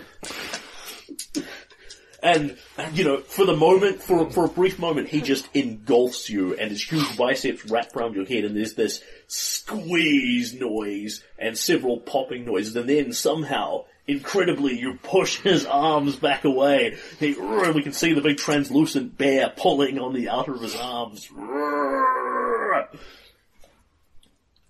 Grace has him grappled and out of the way, at least temporarily. Kansas and Juan. Up the elevator shaft. She said, leave it to me. Alright, yeah. Elevator shaft. Barris can beat Boris. So, you can see Baron Von Ruthless has cranked all the wheels and pulleys and that, and the elevator is clattering up. And he shouts down at you as you rush up towards him, "You fools to come through the long way of the mines. Don't you know there is always a shortcut? Ha ha ha ha! I, Baron Von Ruthless, have found it, using my arrow with my elevator lever. The one combination you never thought of. Ha ha ha ha ha!" And he pulls the elevator lever arrow, and the elevator is shooting off into the darkness above you. What are you going to do? Is there time to grab hold of the bottom of the elevator cage? Absolutely. Then I'll grab hold of the bottom of the elevator cage. Particularly as I imagine Kansas being slightly less agile to you, it's probably the two of you run up, you turn, put your hands down, flip her up, she grabs it, you leap up and grab it as well. Yeah.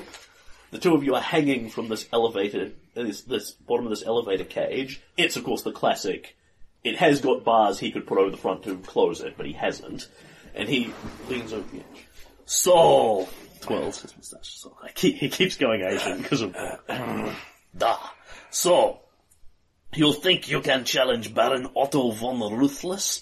I will crush your girly fingers. I am not too much of a good man to hit a girl, or even a bald girl. Ha ha ha! I insult your masculinity, because you are not my true arch-nemesis, Brick Harrison, who I have already kidnapped and put in my custody. Now, to stomp on your hands! And he reaches, he steps The Order of the Mystical Flying My Great medical- Tiger has prepared me for you, one with mustache like albino tiger. So, you'll know my secret name. The prophecy has been revealed to my order. Prophecies will mean nothing when I myself am a god. What is the matter? You think you fight a man here? Soon you will face a god!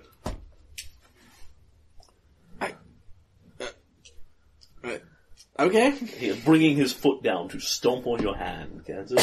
Alright, I put a blade there. Like, flick it up under the Yeah. ball of his foot.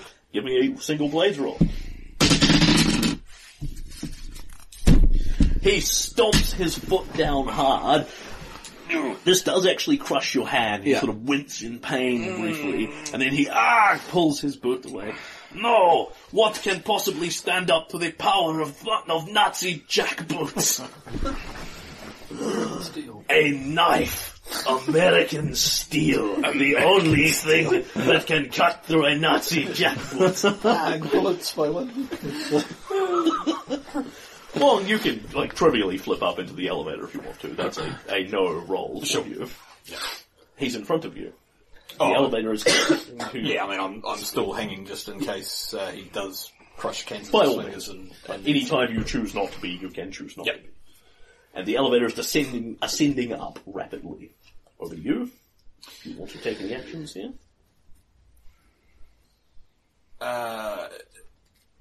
Yeah, I'll actually grab Kansas's wrist to give her a swing Yep. up and Yep. over so that she's not hanging anymore. Yep. So the two of you are hanging by your hands in an elevator and you're going to grab her by the wrist and one-handed flick her onto the Yeah, sort of Sure! wing it. Well, it's you hold her, she lets go, and then you swing around. Yeah, I mean, you've got, like, moderate human strength. That's no trouble at all for you to do. He has an 8-pack. What player here could not achieve such a simple thing? And you want to swing up as well? Yeah. Okay, so that's probably your action for the round then, by the time you get her up and swing up. And the two of you ascend up into the darkness. We'll move on briefly. The two of you ascend up into the darkness as Baron von Ruthless turns around to you. He says, so, you think you have me trapped, but you will find that when you have caught a tiger by the tail, that the most dangerous animal of all is like the snake.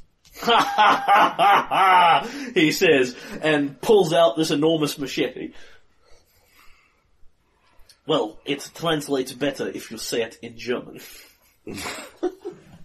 And steps in and swings and clangs blades with you and swings the machete. Smaller knife. Yeah, swings the machete into your arms repeatedly and you just, of course, it bounces off your iron-like skin. Meanwhile, Grace, you are grappling with Boris. You are as strong as, you are strong like a bear. In fact, he says, you are strong like bear, but Boris is strong like Boris. Takes more than strength. More than strength? Yes, I fight for what is right.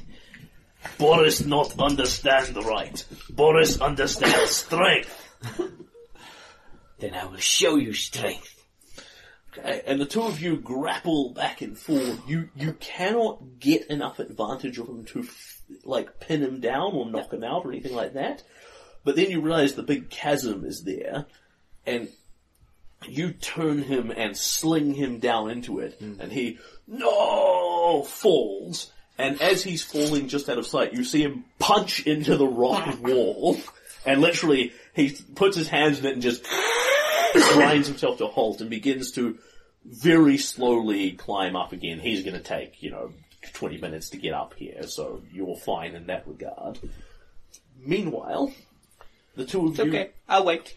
The two of you grab This isn't as easy. Dr. Claudius Carter, and he says, oh, thank goodness. Thank goodness. We have to get after my daughter up there. And the camera cuts to all three of you are standing on the other side of the chasm now, under the elevators, next to the second elevator that is just sitting there waiting. Well, this bomb is kind of still slightly dangerous, so, the dangerous explosive part can be tossed into the chasm behind us. Safe disposal, and then we move on. You hear, Boris has found climbing equipment. Boris will pull hands out of clock and boom! And you see Boris go flying up the elevator shaft. Boris blasting off again! Boris is blasting off again! Did it happen before? You can have another one for that. Boris blasts off up the elevator shaft. The four of you, in fact, because Grace will pretty much hop on the same elevator shaft, go ascending up, and you all head up into a tunnel, and into another big tunnel up here. Wong and Kansas and Baron Von Ruthless ahead of you, but only very slightly. Fighting away dramatically. They fight up into the tunnel. Lights come on in the tunnel as you guys step off the elevator shaft, and then you hear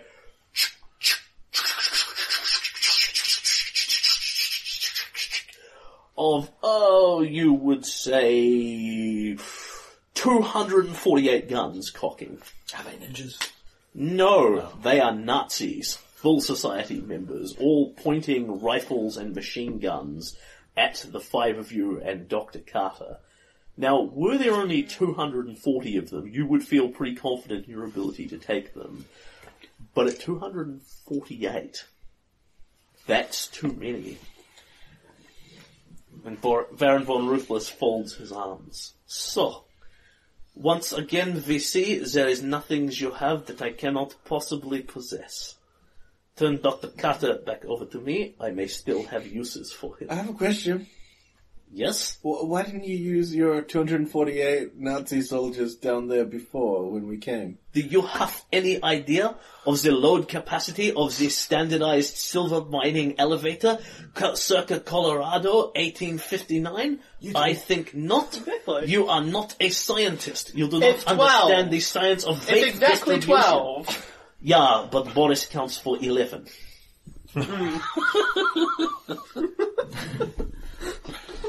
And they point endless guns at you, and Baron Von Ruthless grabs Dr. Carter and pulls him away, but not before he whispers to both of you two, Guy and Dr. Jones, roll me a d6. Whoever gets higher gets the secret message. 5. 4. Of course, Guy, it isn't going to be you. He literally shoves you out of the way so he can lean across to Dr. Jones, and he says, the key, it fits the lost temple it fits the missing temple of Zertigo. It's in the Amazon jungle, he whispers as he's pulled aside. And that's easily enough information for you to find it. Oh, yes. Like the Amazon I'll jungle. just use calculus to find it. Obviously, am I right? And he is pulled away, and there are a million guns up against you here, and you have your choice of how you are going to be inevitably captured. You can surrender to this, you can go down in a hail of bludgeoning blows, you can achieve other cleverer outcomes. As you please as players. I think once it becomes apparent that the odds are inconceivable and insurmountable, Master Park would advise that it's better to live to fight another day, and Wong will stand and Raise his hand and wait. Kansas? Pretty much going to do the same thing. Yeah. You nasty boys, you've caught me. Yeah. Drop the blade, which falls point up, quivering in the ground. Yeah. They can always, get my physical body, but they will never keep me imprisoned in my mind. Never chain your spirit. Yeah, and they will in fact come up and put big manacles on Grace. And she says, you will never chain my spirit. Dr. Jones? Take that, you Nazi bastard! Punch one across the face, get gun butted in the back of the head. Yep, gun butted in the back of the head, and down you go. Ha, ha, ha, ha.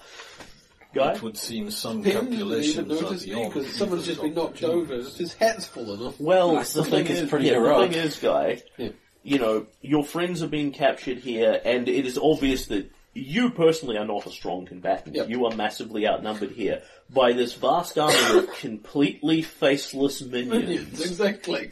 So he's just punched someone on the ground. Yep, he's not. His Dr. hat's Jones fallen knocks off. a hat off a Nazi. You pick it up, put it on, And arrest this horrible man. and slap the chains on Dr. Jones as you walk off. Abdul, how could you betray me like that? No, that's I'm Hans. when you look at him, that's clearly Hans, not Abdul. And then we see Baron von Ruthless looks over the bodies and says, "Take them away. You will never escape my sinister trap. Take them to Castle Villanos." Wow. And the red line moves to Castle Villanos, Transylvania. Just so you can pull out the accent. So you may want to Just write down how many hero points you have. Take a note. That is where we will suspend it. And when you open your eyes, with the exception of Guy, who can pretty much dictate his entrance wherever he pleases, you are all tied to chairs and Brick is unconscious next to you. Maybe. Awesome. And that is May or where... may not be unconscious next to us. And so we then cut to the serial voiceover.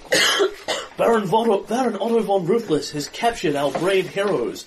Is there any way they can escape? No, it would seem their doom is certain. Dum, dum, dum. And that's part 1 of Raiders of the Lost Park.